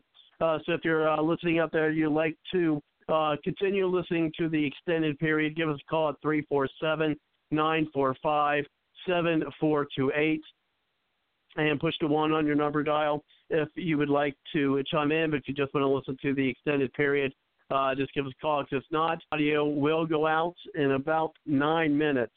So give us a call at 347-945-7428. And, before I bring us up to the next topic, I'm just going to finish the last one we had. And this is because someone mentioned the Newt Gingrich and environmentalism, so I'm going to play a clip on green conservatism. The first, which my newsletter on Monday will be about, is green conservatism. I want to be very clear about this concept.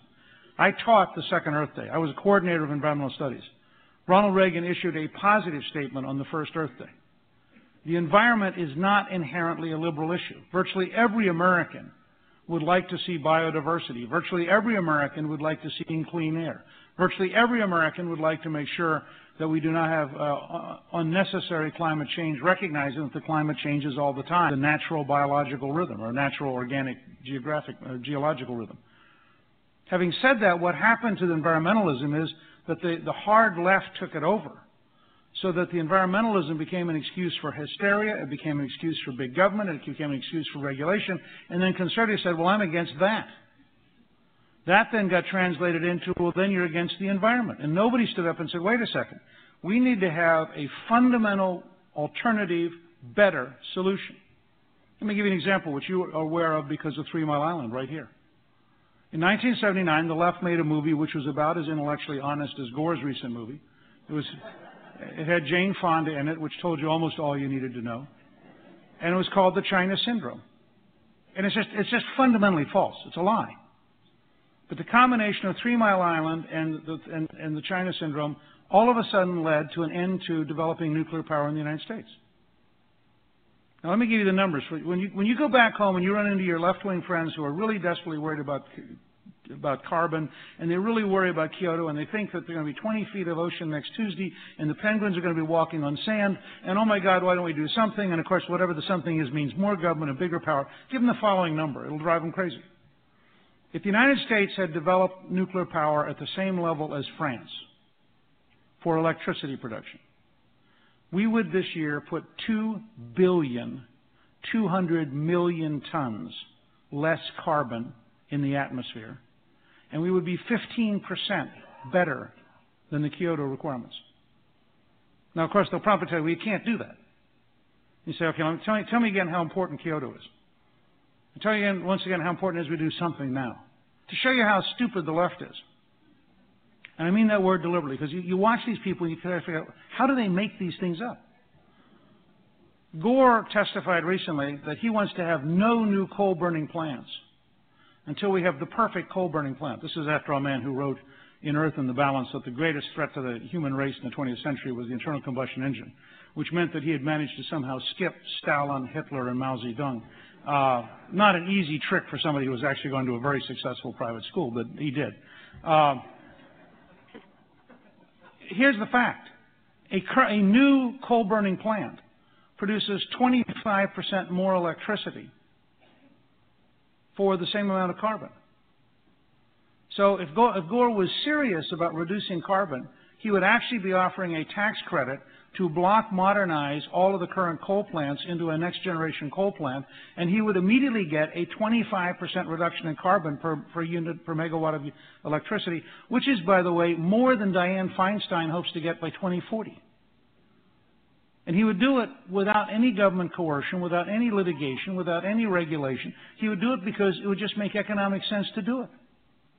So I believe we can create a green conservatism based on science, based on incentives, based on tax credits, and I think we can actually do a better job than the left because their bureaucracies inherently can't deliver. Superfund spends a third of its money on regulation and litigation. That money ought to be spent on engineers and recovery, and that's we can offer a better model. So I just want to urge you, Don't back off on this. Be prepared to go into the Philadelphia suburbs and say to the most passionately interested environmentalists, terrific values, here's a better way to get there. And we will suddenly have a new dialogue in America. And that's Newt Gingrich a little bit on green conservatism. I do have some other clips that perhaps we'll play later or on some subsequent shows. Now, the next topic I want to discuss, and I do see we only got about 4 minutes, so if you want to listen to the extended period, or what we sometimes lovingly call Bard's Logic After Dark, give us a call at 347-945-7428. And this one, this question is directed at the ladies, and perhaps the other gentlemen would like to answer as well, but I definitely want to get their take first.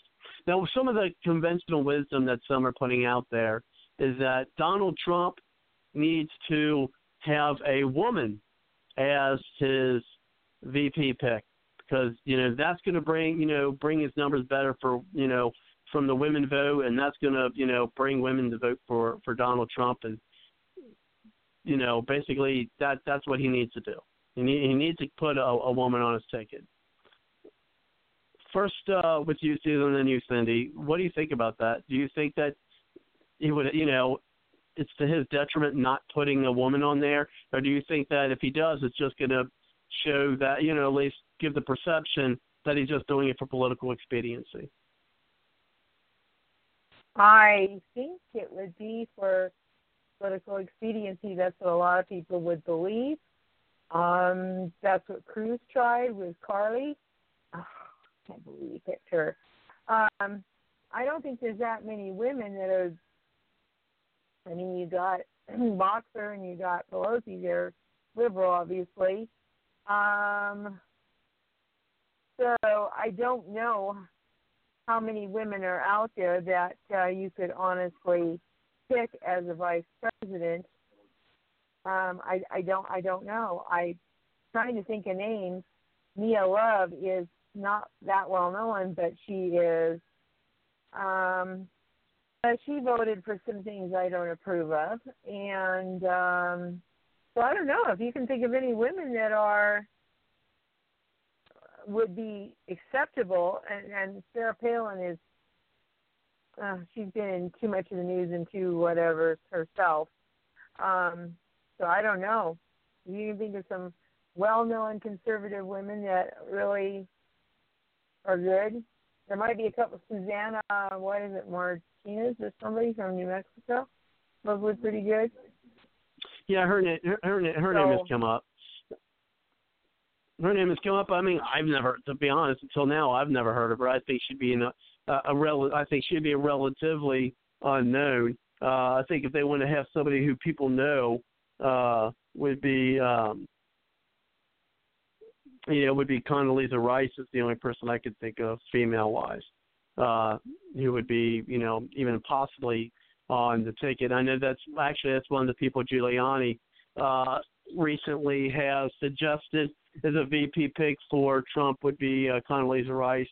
Now, some say she's got her own baggage, being a part of the Bush administration. But yeah, the person from New Mexico, I just don't see that being an option. Well, she's not well known. I don't think that's name recognition enough. Pretty good. Well, he can pick Cindy and me. There you go. What do you do? I was going to submit my name, Susan, right above yours. Okay, we can have two vice presidents. There you go. I like it. I know I get the job. Actually, I'd rather what? I'd rather be Speaker of the House. Rain fire and brimstone down on them. Now you know what, you can Susan? have the VP. What? Neither me nor you, neither you nor I, know enough about how the Beltway works. Whoever he picks, I don't care if it's woman or man, but it better be someone who knows how to get things done inside, because Trump doesn't know how Congress works. He's never been in there. Maybe he's gone to visit and kind of seen a little bit of the process, but he really doesn't know what goes on behind the scenes. Some he does because he was a part of it, but you have to know what the strategies are that they use, and there's a lot of them. And They I drive don't know each other, woman. shake hands, and make deals. Exactly. But I'm not for that. I'll take Jesse Ventura with me, and he can bodyguard and slam him to the ground. But like, if I was he needs someone to teach him the ropes. Someone like me, I wouldn't know how to start that. Fiorina, I don't trust her. No. She may know somewhat about the process, but I just don't think she's got it. All the women with power in Congress right now are liberals. I certainly wouldn't want him picking one of those. Whispering in his ear. Whispering in his ear all the time. Yeah, and before Carolyn left, she mentioned Sam Tittle. I know we've had Sam Tittle on the show before. Yeah. You can hear her on the podcast. That's who Carolyn, before she left the chat, mentioned. And Susan, I mean, we interviewed her once in the show. I think Susan, her better than of course I do. That's a suggestion there. I just think that Trump's going to need somebody, ideologically wise, that probably wouldn't be a bad idea. But I think what Trump's going to need is somebody who's got some kind of name recognition. And I certainly think that he's going to need, because he hasn't been in politics that long, someone who does know the field, does know how things are done, and still, one of the things that Trump has been saying he's like, I'm going to get the smartest people. You hear this all the time. I'm going to get the smartest people in there. I'm going to get the best people in there. And you can't get any smarter really than Newt Gingrich. You just can't. Okay, there's no one out there that I know of that would be more intelligent. And then, he says, I'm someone who knows how to handle Congress. Well, he knows how to handle Congress, and maybe even more importantly than that, he knows how to handle Hillary Clinton. Remember, out of all these people that are thrown around, who has dealt with Hillary Clinton the most? And I would say that'd be Newt Gingrich. And he won. Yeah, and won. Exactly. And that comes to this is part of the petition that you sent me, Cindy, that I'm going to we're going to put towards the petition that we're working on, kind of getting what I put on and then yours, what you put together for that. And what we got here for that petition, folks, and look for it soon because we're going to have this out there. And, let's go with it. And so it's a contract with America, the most succinct. We'll be able to win any debate with Hillary or Bernie, the VP pick. And I'm going to stop there because I like to use things when I've got them. So let's see if I can find this audio of, now this will never happen now because Obama is going to be gone as a president. But here's an idea about a debate that could have happened between Newt and Obama. Gingrich. Tonight, Newt Gingrich, again, I think did the best. The guy that I'm agreeing with most up on stage is probably the guy to my left, so I would say that Newt Gingrich would be the guy. Actually, Newt has been one of the best of the other candidates. Newt Gingrich showed last night why many conservatives believe he is the best person to take on Obama. Anybody who's covered Newt Gingrich over the years knows better than to underestimate him. When Newt Gingrich goes after the mainstream media or one of their reporters, he's going after Barack Obama, and that's what the Republican primary voters want. It actually got a standing ovation, which is fairly unusual in a debate like this. These debates are part of the reason why Newt Gingrich just won South Carolina. Well, maybe we should go along with what Gingrich wants and have debates without moderators. Why Newt Gingrich? Well, I just think he's got the best economic plan of any of the candidates. Tea Party Nation founder Judson Phillips says Newt is the most electable, and he's also impressed with Gingrich's debate performances. Reagan conservative, grassroots, which is Newt Gingrich. Just take a look at the extraordinary men and women who make up the 104th Congress, and of course its distinguished speaker, Newt Gingrich. Barry Goldwater handed the torch to Ronnie, and in turn, Ronnie turned that torch over to Newt. The distinction between Speaker Gingrich and President Obama will be so distinct that I think that gives him the best chance in order to be able to get elected president. Newt Gingrich comes out as the big winner tonight. And it's rare that the group almost unanimously picks one winner. Tell me, who won this debate? Gingrich. Show the audience how many of you were backing Gingrich 10 days ago, raise your hands. And how many of you thought that he won today? Newt Gingrich would clobber Barack Obama in any debate, any forum that had to do with substance when it comes to policy and solutions for the challenges that America faces. Newt Gingrich would clobber Barack Obama.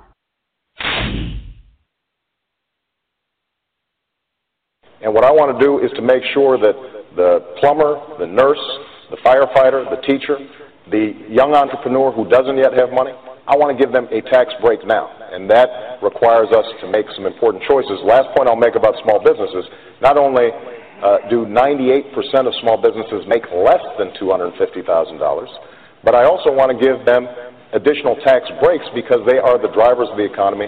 They produce the most jobs. The fact is that more people have been put on food stamps by Barack Obama than any president in American history.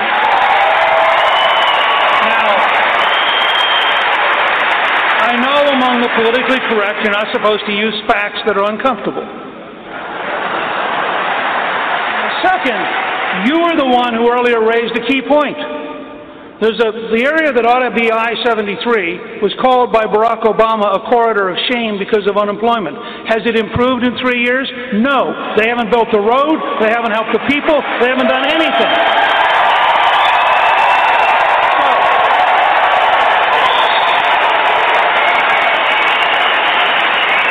Finish your talk.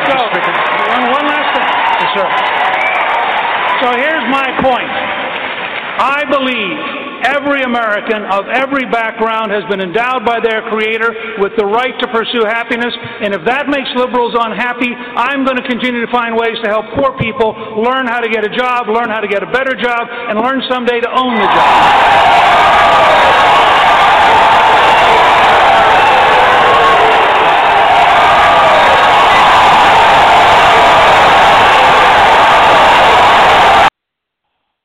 And the rest of that's just sharing stuff. And so moving back with what we've got here, willing to make changes that benefit the average America without fear of establishment retribution. As Speaker of the House, he proved he knew how to get things done in a beltway as well as anyone there. As Speaker of the House, he proved he knows how to pull a coalition together with bipartisan support and was able to pass tax relief and welfare reform with a Democratic president. Also doesn't mind staying in the background while affecting change. His public policy documentaries demonstrate his knowledge how good government works. As senior science at Gallup, senior advisor at the Denton's law firm, and political analyst for Fox News, CNN, and others, he has shown that his wisdom and advice would make him indispensable to the Trump administration.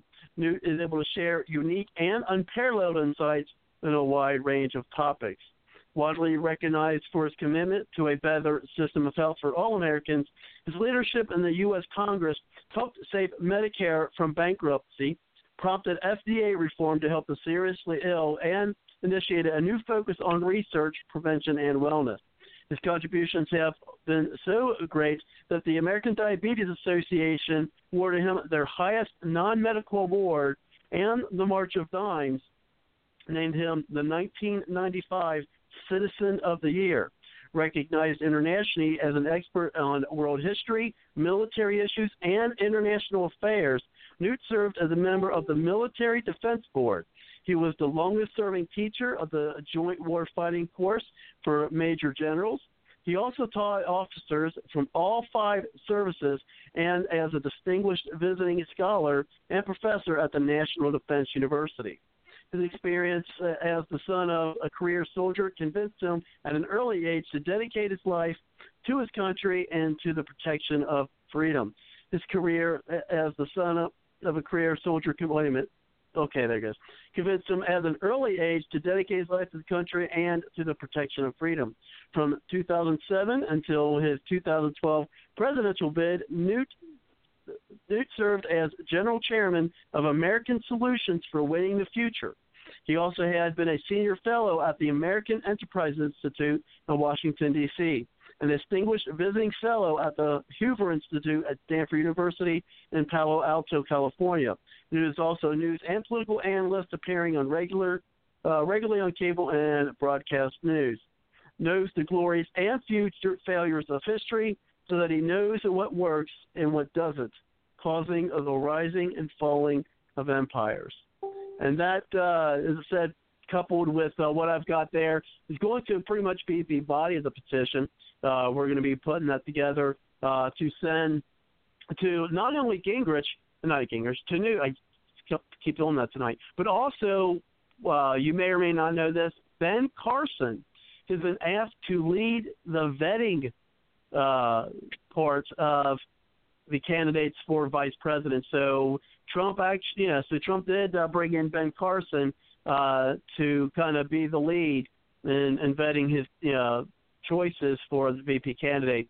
So also with sending it to the Trump campaign, also say that we send the information to Ben Carson of the petition with Ben Carson as well. So we'll be posting that out and getting signatures for those who are Gingrich supporters and think that he will be, as I do, the best pick for Trump to pick in his run against Hillary Clinton. Because no one that even we've discussed and those I've seen on social media has the experience of dealing with Hillary Clinton as Newt Gingrich does.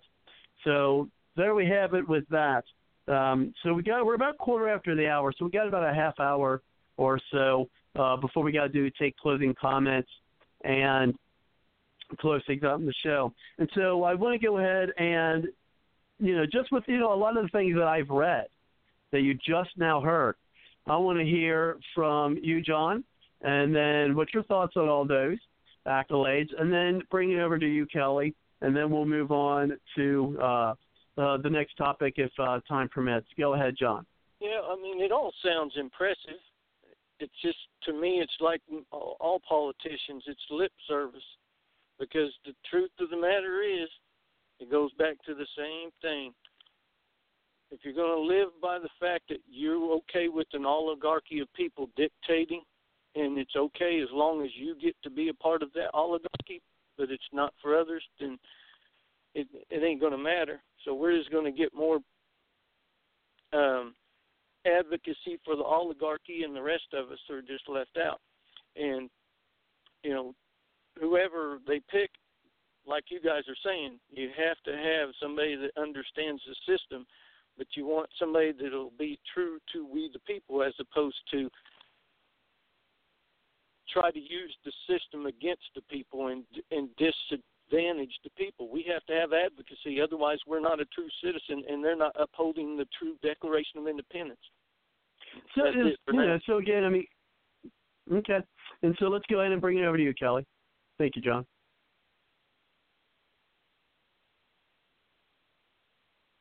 Kelly. I see Kelly still on the line. Are you muted, Kelly?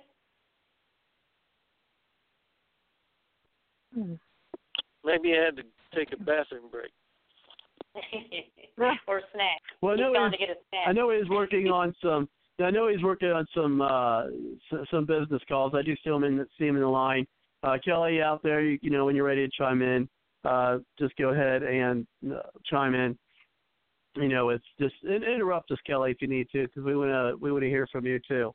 Okay, now another part. Now, of course, first they said that it must be a female person that he picks, and of course, on the other hand, there's a lot of folks out there saying that, well, maybe not necessarily, but he should pick a minority of sorts, whether it's a black VP pick or whether it would be a Hispanic. Now, the way I would see it, if he was to do that, then I think that it's just going to be seen, whether correct or not. I'm not saying this would be correct, but I think that people would just say, and I think the Democrat, I think Hillary Clinton would try to say, well, we just kept pandering. He just put someone up there who, was a minority just to try to get some minority votes, things of that nature. Which, even if he got one of the most qualified people, as I said, I mentioned Condoleezza Rice, for instance. Okay, so let's say, her. I think that, just by all the attacks that will be given, from Hillary Clinton and her campaign and their surrogates, that I think it would actually diminish the value of her, her or him or whichever being on the ticket, because it's just going to draw that kind of fire, and I think it would take any type of true significance away from it, and the qualifications of that person. What do you think about that, Cindy? Well, first of all, let me just say, commenting on what John had just said earlier, that, you didn't want somebody in there just heavy-handed doing, you wanted somebody that was going to do what we the people wanted. The only thing you can do when you're an electing official, you can either just go with a straight referendum government, like what we talked about earlier, or you have to send someone up there that you trust to do what you think he's going to do. Well, there is no, you have to look at the record, okay, of the people that you send there. What did they vote for? What did they vote against? How many votes did they miss altogether? Okay, how many votes did they vote present? And then you add up, the data that you have there, and you decide, that guy that I sent up there with my vote, is he doing what I said to do or not? And then you know whether you had something to say about it or not. That's how you know whether you've been disenfranchised or if you've been listened to. So now what do you do when someone like Trump comes along who has no record? The only record he has is how he has played the political game from the outside looking in, greasing the hands, greasing the palms of those that could either hurt or help him. Okay, so we can go by what he says, and so far Trump seems to say exactly what's on his mind. I haven't heard him embellish too much. I haven't heard him tell what I thought might be a lie. He's straightforward about what he's done in the past. So at least I can look at that and say, well, he seems to be on the up and up. But like I said, there is no record to go by. So I'm gonna let the jury stay out on that. And now look at his VP pick. Of all the people that he could pick as a VP, you have to think to yourself, what is their record? What's on their record? There's a few with good records, fairly good records. But I know very few that made such a huge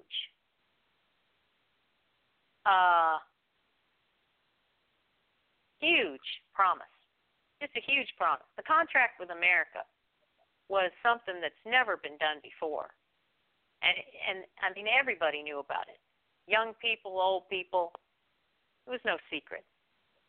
And then what did he do? He actually fulfilled the most of his campaign promise. Some of it they just wouldn't let him do. And some of it he didn't get to do because they kicked him out. Because they didn't like that he was going the conservative route. Okay.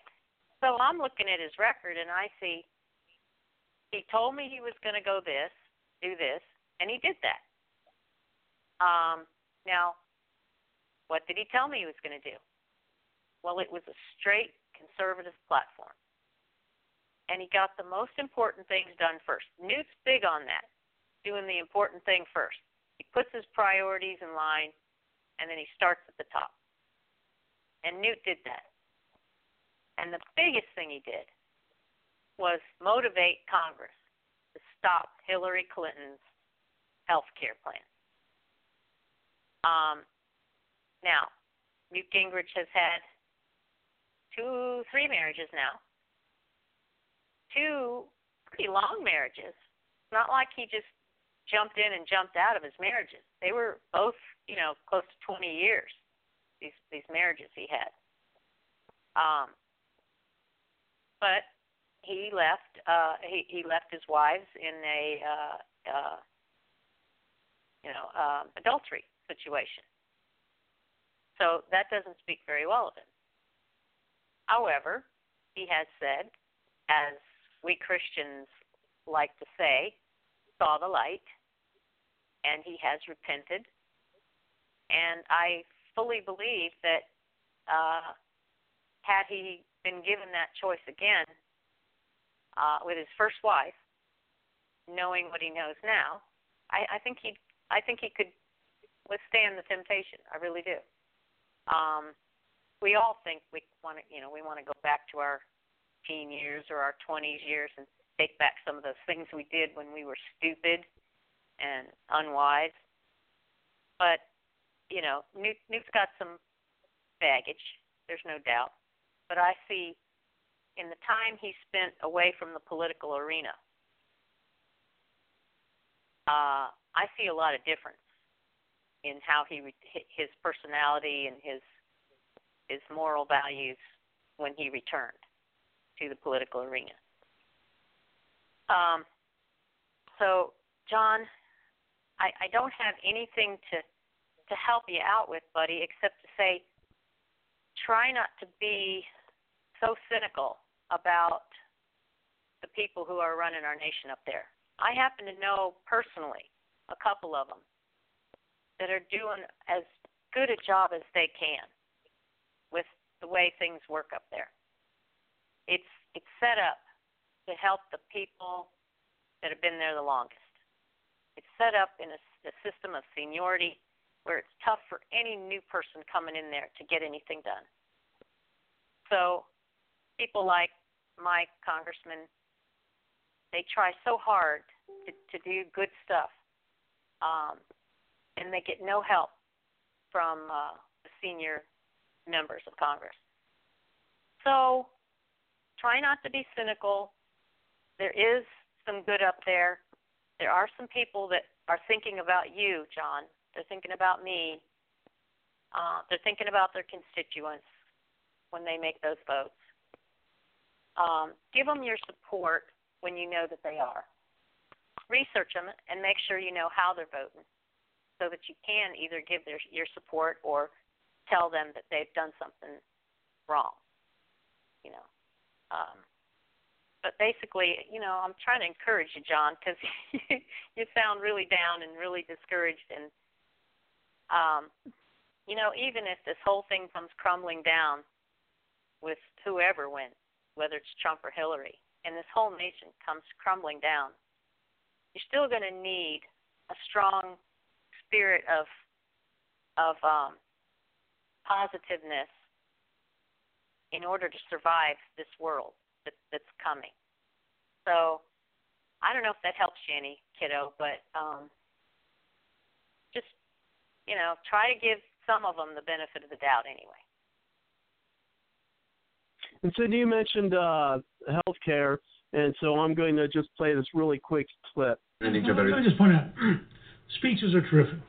And Clinton came in and sold health care, and it lasted 4 days. And then it disintegrated in 1993, 94. The problem this president has is that this morning, Senator Tom Coburn announced he had lost his cancer doctor under the Obamacare bill. Yeah. Now, that kind of stuff, day totally after misleading day, story, by the way. Of course it is, Paul. Nobody has ever found that their private insurer has told them that the doctor they were using is no longer in network. I know it's hard for you to hear this. It's a garbage story. It really is. Whether Newt is right or not about but the point is, the point is, the point is, Clinton talked health care and didn't happen. Obama talked health care and it did happen. And it's not going to be reversed. And that's the important news here. He knows he's got it. Yeah. Republicans know he's got it. I'm glad you live in that world. In the country at large, day after day after day, people learning they have lost their insurance, people learning what the size of the cost of the new program is, people learning they can't go to their favorite hospital, they can't go to their favorite doctor. The president just peaked tonight. Enjoy your There was a little back and forth there. And you hear that Kelly is back on the line. Welcome back, Kelly. Hey, how you doing? Here's the delegate count for Trump. So far, he's got 1,053. Cruz has 565, and Kasich has 153. So obviously they're both hurting, and the news has come out that presumptive winner. So 1237 is what he needs. He's got 1053, which means he needs 84 more. Nebraska's coming up. Oh, he'll get that with California easy. Oh, if he gets California, it's over. But coming up, we got Nebraska, West Virginia, Oregon, and Washington. So the magic number is 84. Nebraska's 36. West Virginia's 34. Boom. That would be, 70 votes right there. There's 70. And then Oregon's 28. Boom, that puts him at 98. He's got it. Washington, 48. Or 44. Washington's 44. 152.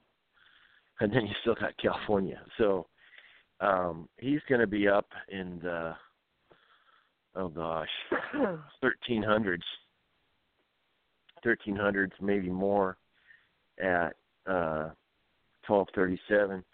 You start adding some from Cruz and Kasich that are jumping ship. I mean, I'm not saying all of them, but some of them will jump ship, and he's pretty much got it.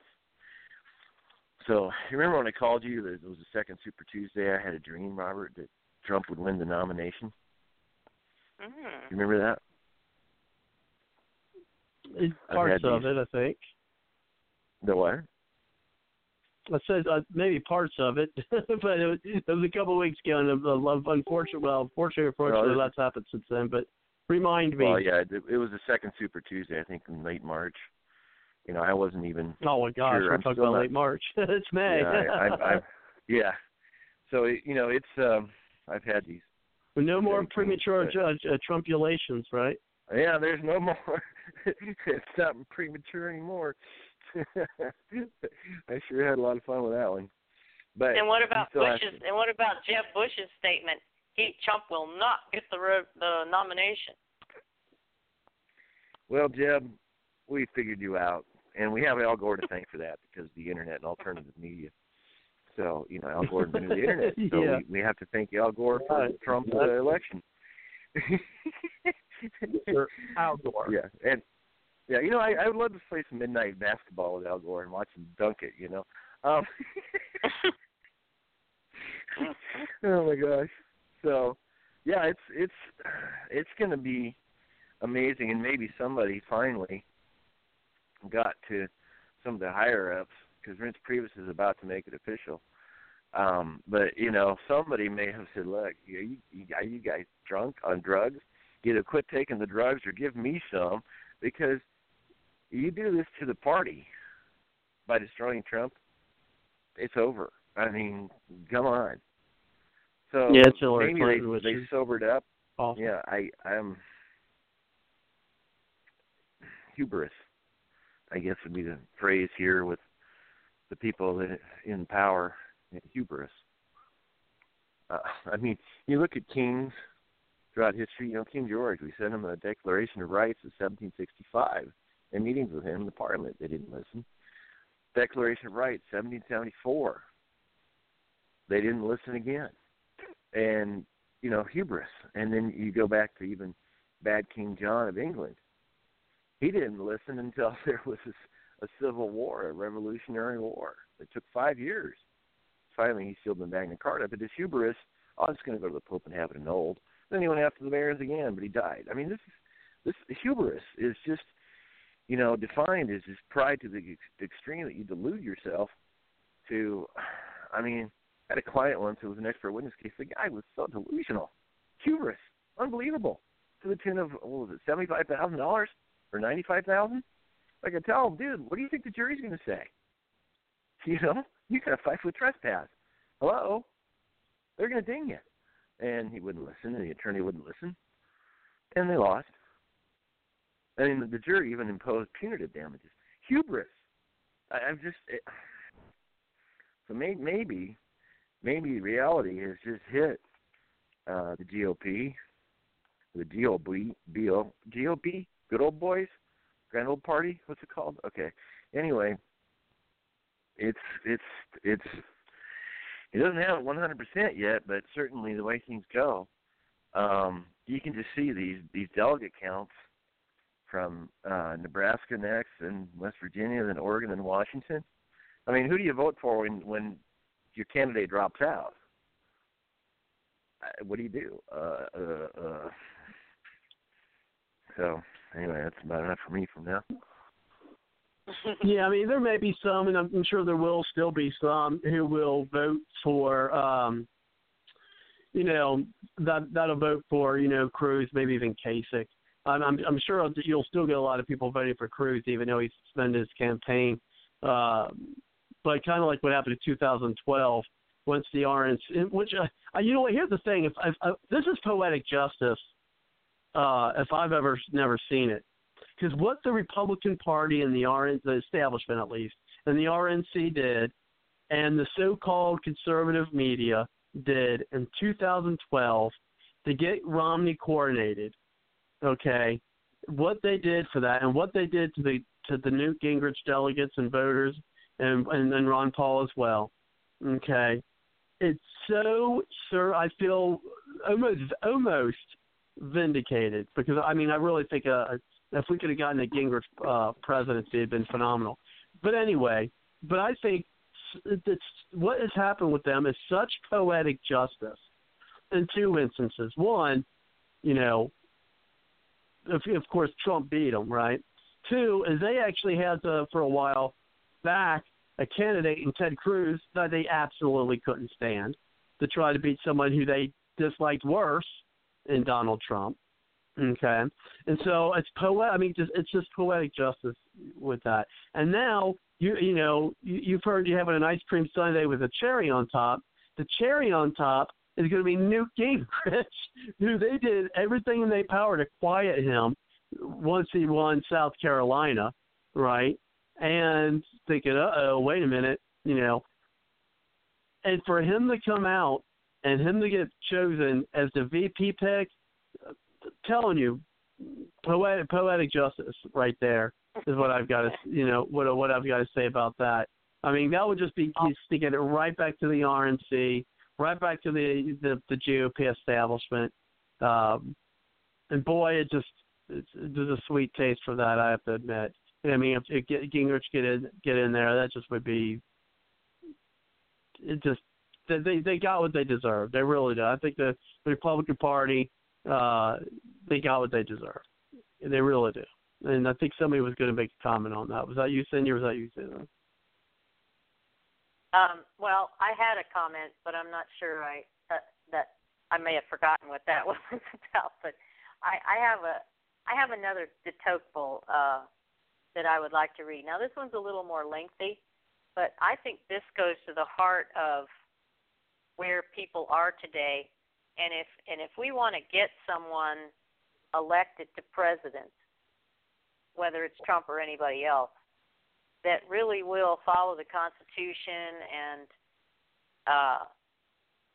think about the American people and what they need, what's best for America. If we want a president like that, we have to get some people woken up. And this is exactly my sentiments. And I really fell on this accidentally. Hang on. But it really does describe particularly what John was talking about. There's a reason why those politicians aren't listening to us, and there's a reason why they think that they can get us into slavery and do their bidding. And this kind of describes it. And I'm quoting Alexis de Tocqueville. There are some nations in Europe whose inhabitants think of themselves, in a sense, as colonists, indifferent to the fate of the place they live in. The greatest changes occur in their country without their cooperation. They're not even aware of precisely what has taken place. They suspect it. They have heard of the event by chance. More than that, they are unconcerned with the fortunes of their own village and the safety of their streets, the fate of their church and its vestry. They think that such things have nothing to do with them, that they belong to a powerful stranger called the government. They enjoy these goods as tenants without a sense of ownership, and never give a thought to how they might be improved. They are so divorced from their own interests that even when their own security and that of their children is finally compromised, they do not seek to avert the danger themselves, but cross their arms and wait for the nation as a whole to come to their aid. Yet, as utterly as they sacrifice their own free will, they are no fonder of obedience than anyone else.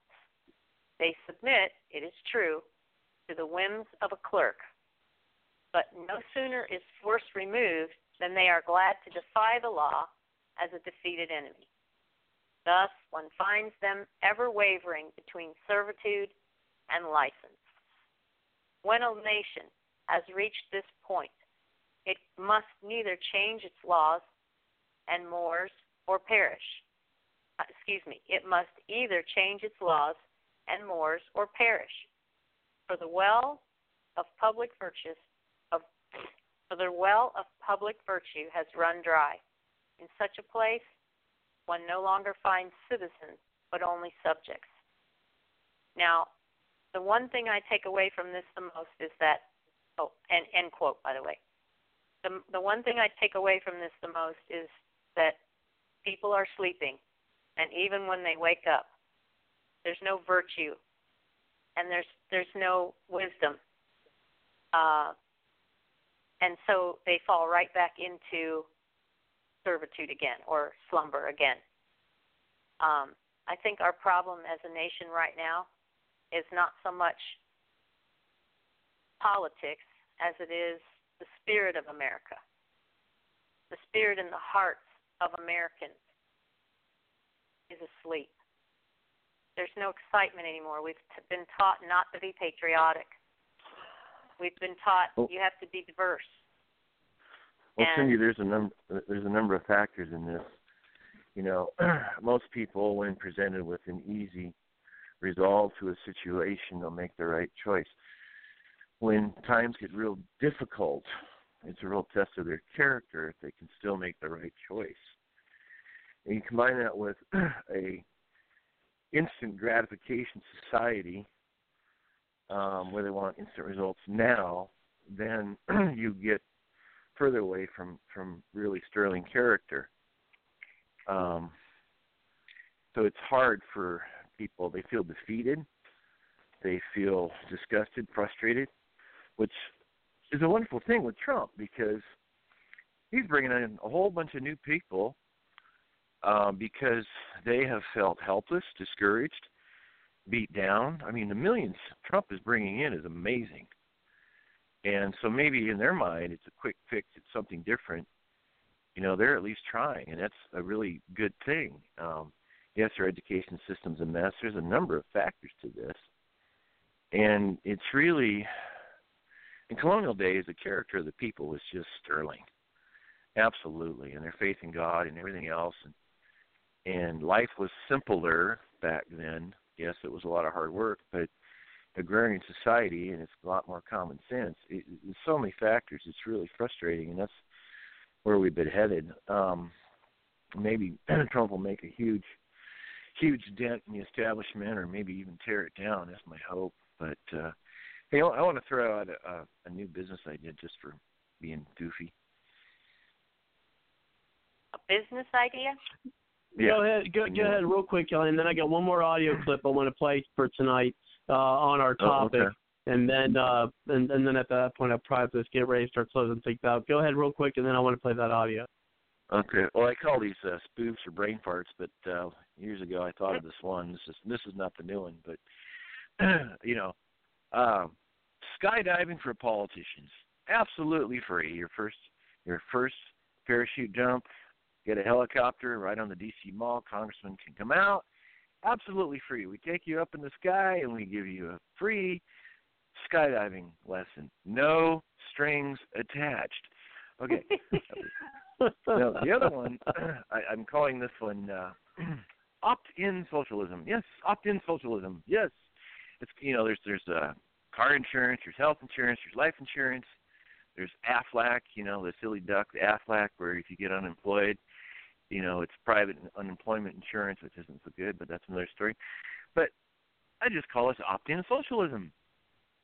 Yeah, you pay, the collective pays in every month, automatic deduction from your paycheck, assuming you have to work for at least 6 months and prove your work history. And then when you get unemployed or some mishap happens, the collective, yes, the collective would vote to whether your claim gets honored. Question is, would I really get people into the opt-in socialism program? Who knows? There may be some. There may be some. And I tell you what, speaking of socialism, I'll make this one comment, and I may have mentioned earlier tonight for us to be, and this is another reason why I think Gingrich would be great, because I tell you what, I really think that we are going to see a Hillary Sanders ticket. I think that's how it's going to play out.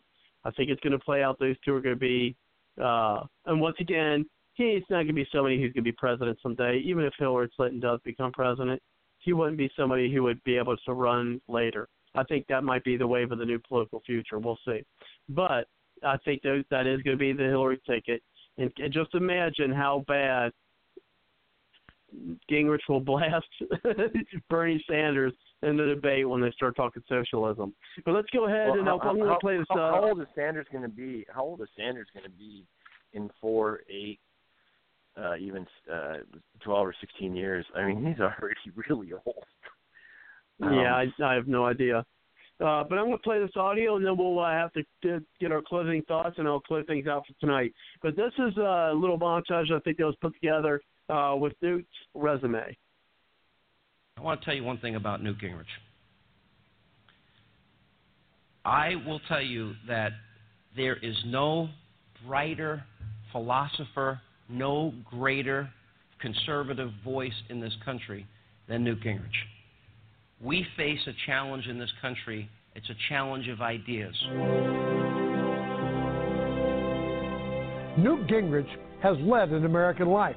Newt was raised by his mother, Kathleen, and his adoptive father, Robert Gingrich, a career soldier and Army officer. An extremely bright child, Newt did well in his studies and found his first calling to become a teacher. He did just that. He earned a Ph.D. and went on to teach history at West Georgia College. In the 1970s, he became dismayed by the liberal politics dominating Washington, the malaise those policies were causing, and the harm it was doing to our economy. He decided to do something about it, and in 1978, Gingrich won his first election to Congress representing part of the Atlanta suburbs. Once in Washington, Congressman Gingrich began to confront the usual politics and became a leading ally of my father, Ronald Reagan. He helped Congress push through massive tax cuts. He worked to secure a military buildup that helped defeat the Soviet Union. Under his leadership, Congress also limited the welfare state. As a leader in the Reagan Revolution, Gingrich began to confront both Republicans and Democrats in Congress for their cozy insider deals. By the early 1990s, he and a group of young conservatives made an audacious move to gain control of Congress. Gingrich wrote The Contract with America, a blueprint of what Republicans would do if they won Congress. In 1994, the American people agreed with that contract, and Newt Gingrich and his fellow conservatives were swept to power in an amazing political upheaval. This sweep ended almost 5 decades of Democratic rule in Congress. Gingrich was elected as the 58th Speaker of the House, the third highest elected official in the land. Gingrich then led the most reform-minded Congress in history. And his team pushed and got big tax cuts, limits in federal spending, and during his speakership, the country witnessed an unparalleled economic recovery, giving the country our first balanced budget in decades. After leaving Congress, Newt Gingrich has remained at the forefront of an American political scene. In speeches, books, and heading organizations advocating for conservative ideas, he has helped keep my father's legacy alive. I think Newt, who was there with us at the very beginning, is proposing exactly a Reagan-Kemp agenda. We need jobs, output, and employment. We're losing tons and tons of potential prosperity because of bad economics. And Newt Gingrich's proposal is right on the money on every major area. You consider in Washington today, around the country today, we're talking about balanced budgets, paying down our national debt, getting the economy going, defending ourselves, active as judges. Newt Gingrich did all those things when he was Speaker. We got tax relief, we got balanced budgets, we got job creation, we paid down our national debt. And if you think about it, Mark, we hadn't done that since he left. Newt is larger than life. Newt is well known. A lot of people's memory of Newt is here's the guy that actually cut government. Here's the guy that actually balanced the budget. Here's the guy that actually took the House back from the Democrats. Newt, we'd probably still be in a minority were it not for him. And now we need to finish that revolution to honor President Reagan. This man can do it. He has the philosophy. He has the conservative principles and values.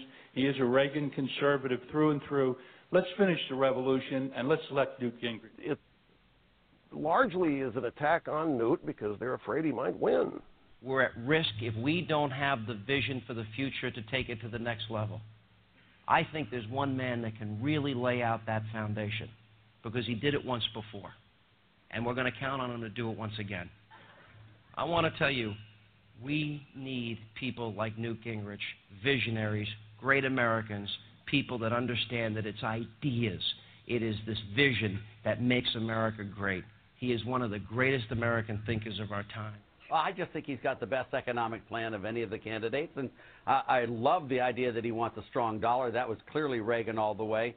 The alternative, a flat tax, that's wonderful. Spending restraint, if you look at some of his reforms of programs, I mean, it is just a very, very good, well-designed economic package, and that's what I'm all about, and I figured it'd be remiss of me not to come out and say I think he's the best candidate. I'll vote for Gingrich just because I think he can mop the floor with Obama in a debate. We are 5 days away from fundamentally transforming the United States of America.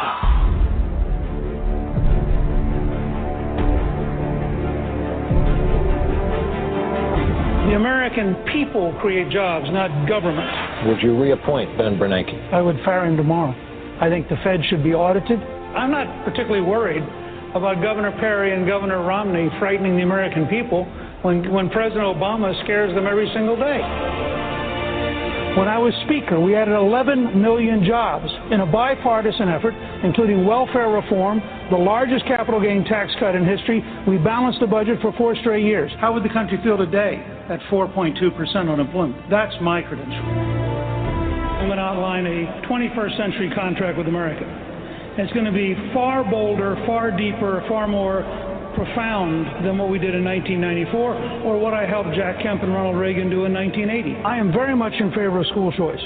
My personal preference would be to have a Pell Grant for K through 12 so that every parent could pick with their child any school they wanted to send them to. I think unemployment compensation should be tied directly to a training program so that 99 weeks becomes an investment in human capital, giving us the best trained workforce in the world.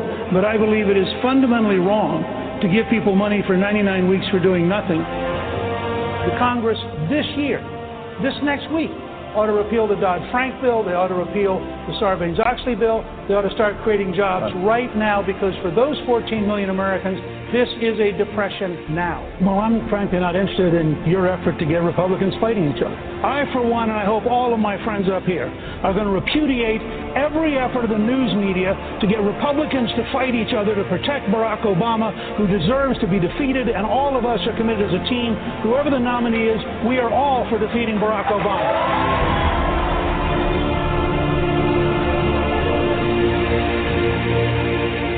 Nothing will turn America around more than election night when Barack Obama loses decisively.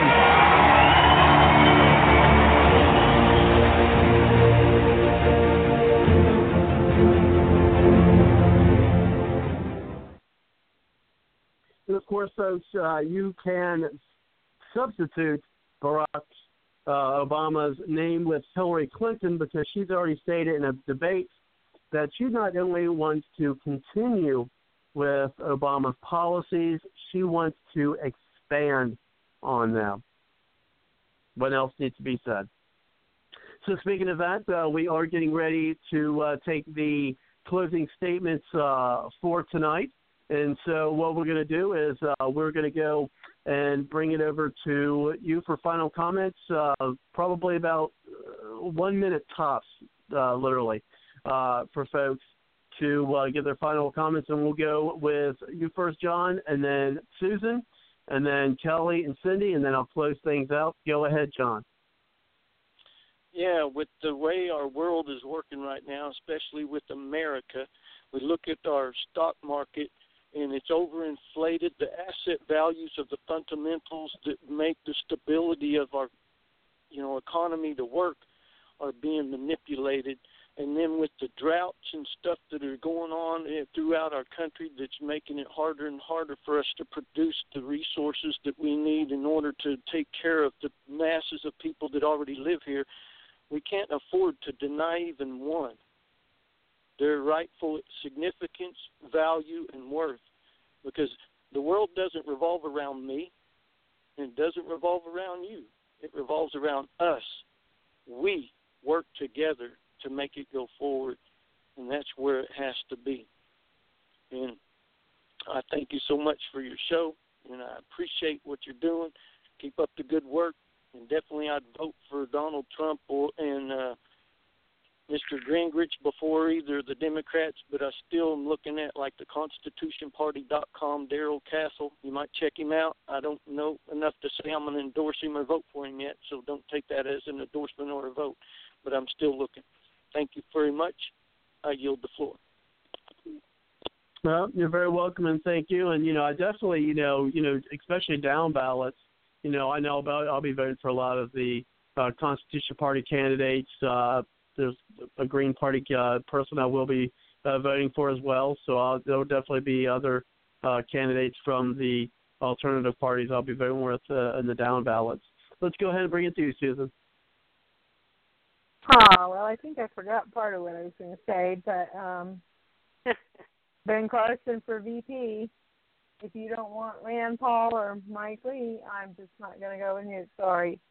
And as far as Trump, he better, like I said, there's a few things. If he's got Christie and stuff, I'm not going to support him. Sorry. Can't do. I know what Christie believes. He's always there. He hugged Obama and other things like that. And I just can't go with anybody who, or if he's got Rubio in, no, I can't do it. I'll go with the Constitution Party or Libertarian Gary Johnson. And as far as Washington delegates, pretty sure that Trump will get them because they like outsiders. Bernie won there. They're, and go Bernie, go. That's all I got to say about that. Go Bernie, go. I hope he just kills it with her.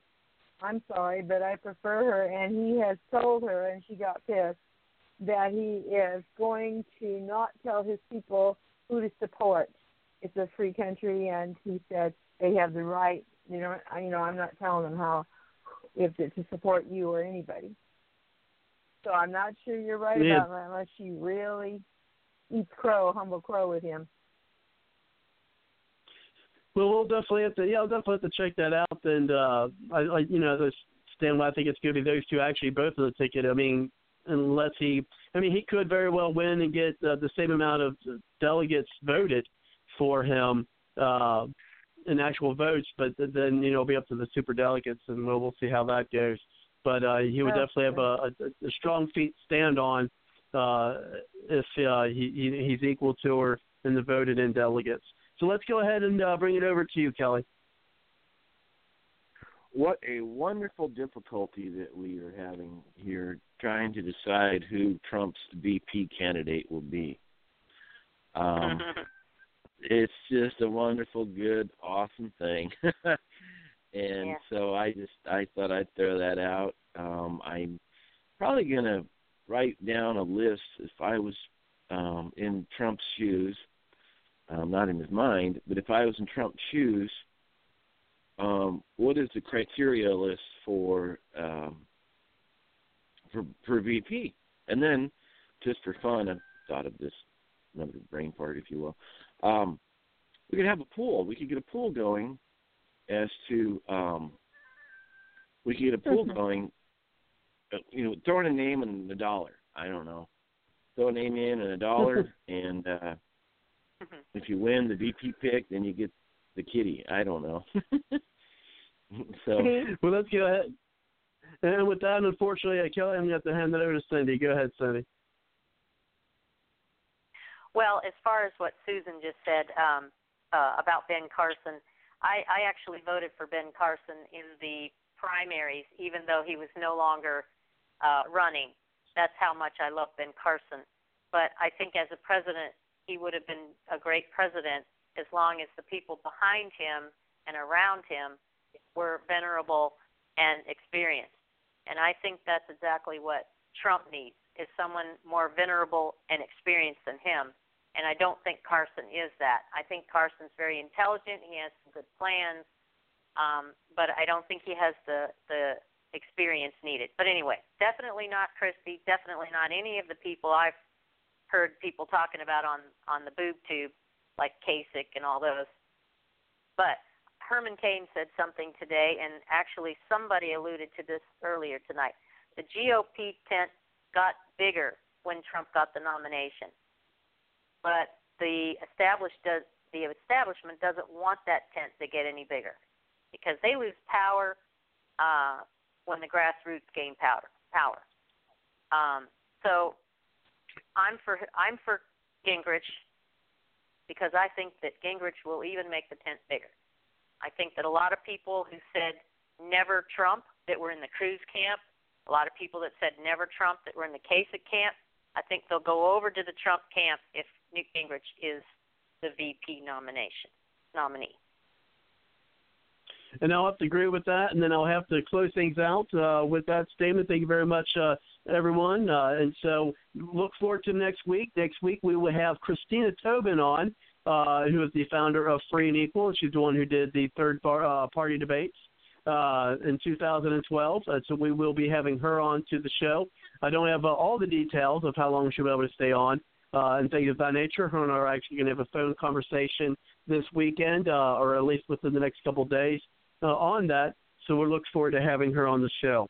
And so we look forward to that next week. But now I'll have to unfortunately close things out with a song by Aubrey Ashburn. And you can listen to her music at www.aubreyashburn.com. So take care, folks. Have a good night, and see you soon. Take care. Night-night.